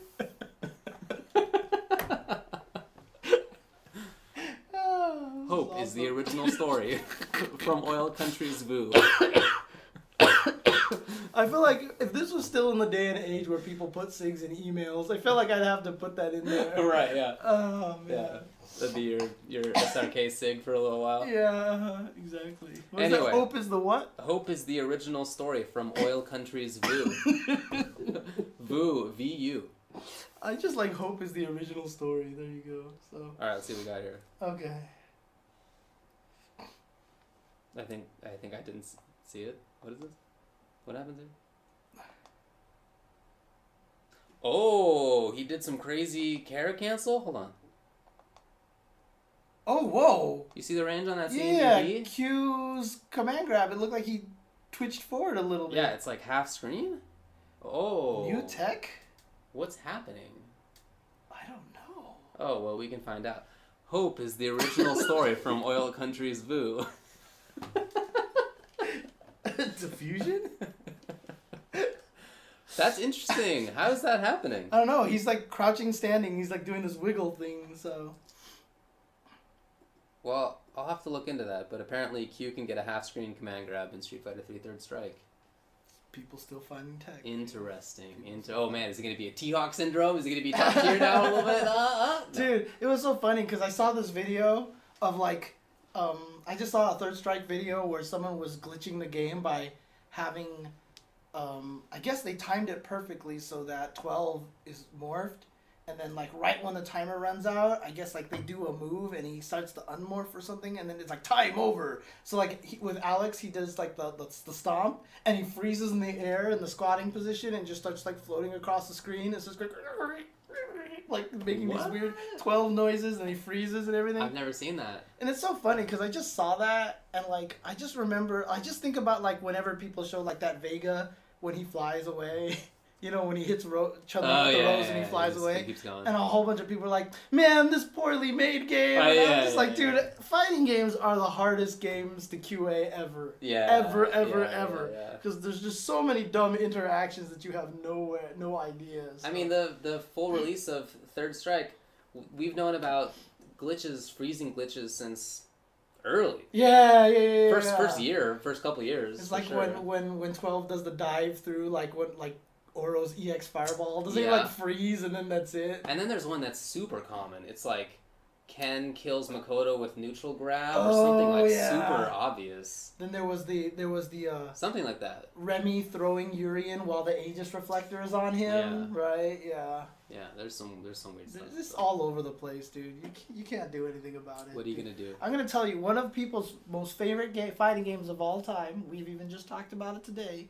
Has the most glitches I've ever seen. Marvel vs. Capcom 2. That game is busted. Okay, that game is busted. I mean, there are glitches that they had to ban from tournaments because it was just that's how easy to do. Like literally, if you use Gambit and it was fight and you hit him with low short, low forward, that's it. You won. You won the game because you would just snap him out because you start with 1 meter. Snap him out, go off the wall, fly off the screen, and then and you're out of there. Yeah, that's it. You win by timeout. Yeah. Like they had to ban that right away, okay. And that was found like instantaneously, dude. Yeah. Like when you watch those old combo videos for that game, it was always like busted thing after busted thing, and eventually like Magnetro had like the coup de grace with the combos with all 3 characters, like beating up on one guy. Like there's just like ridiculous stuff. Yeah. So, oh man. Well. I'm definitely going to look into this Q stuff. Thanks for the link. Other than that, are we about done? Yeah. This week on Thursday, maybe, I might try to stream some more. I might try to do some more First Attack lessons. If not, then I may just stream myself playing online. Because I really need to play this game more. You should just play a lot. Yeah, because I haven't been playing at all. I barely play this game, and it's really making me sad. You got to play it. Yeah, I know, because it's fun. It's fun. And also you have to play it because it's your side job. That's true, too. Oh, man. All right, cool. Well, thanks for tuning in, everybody. And, yeah. All right, have a good night. Have a good night, guys. Peace.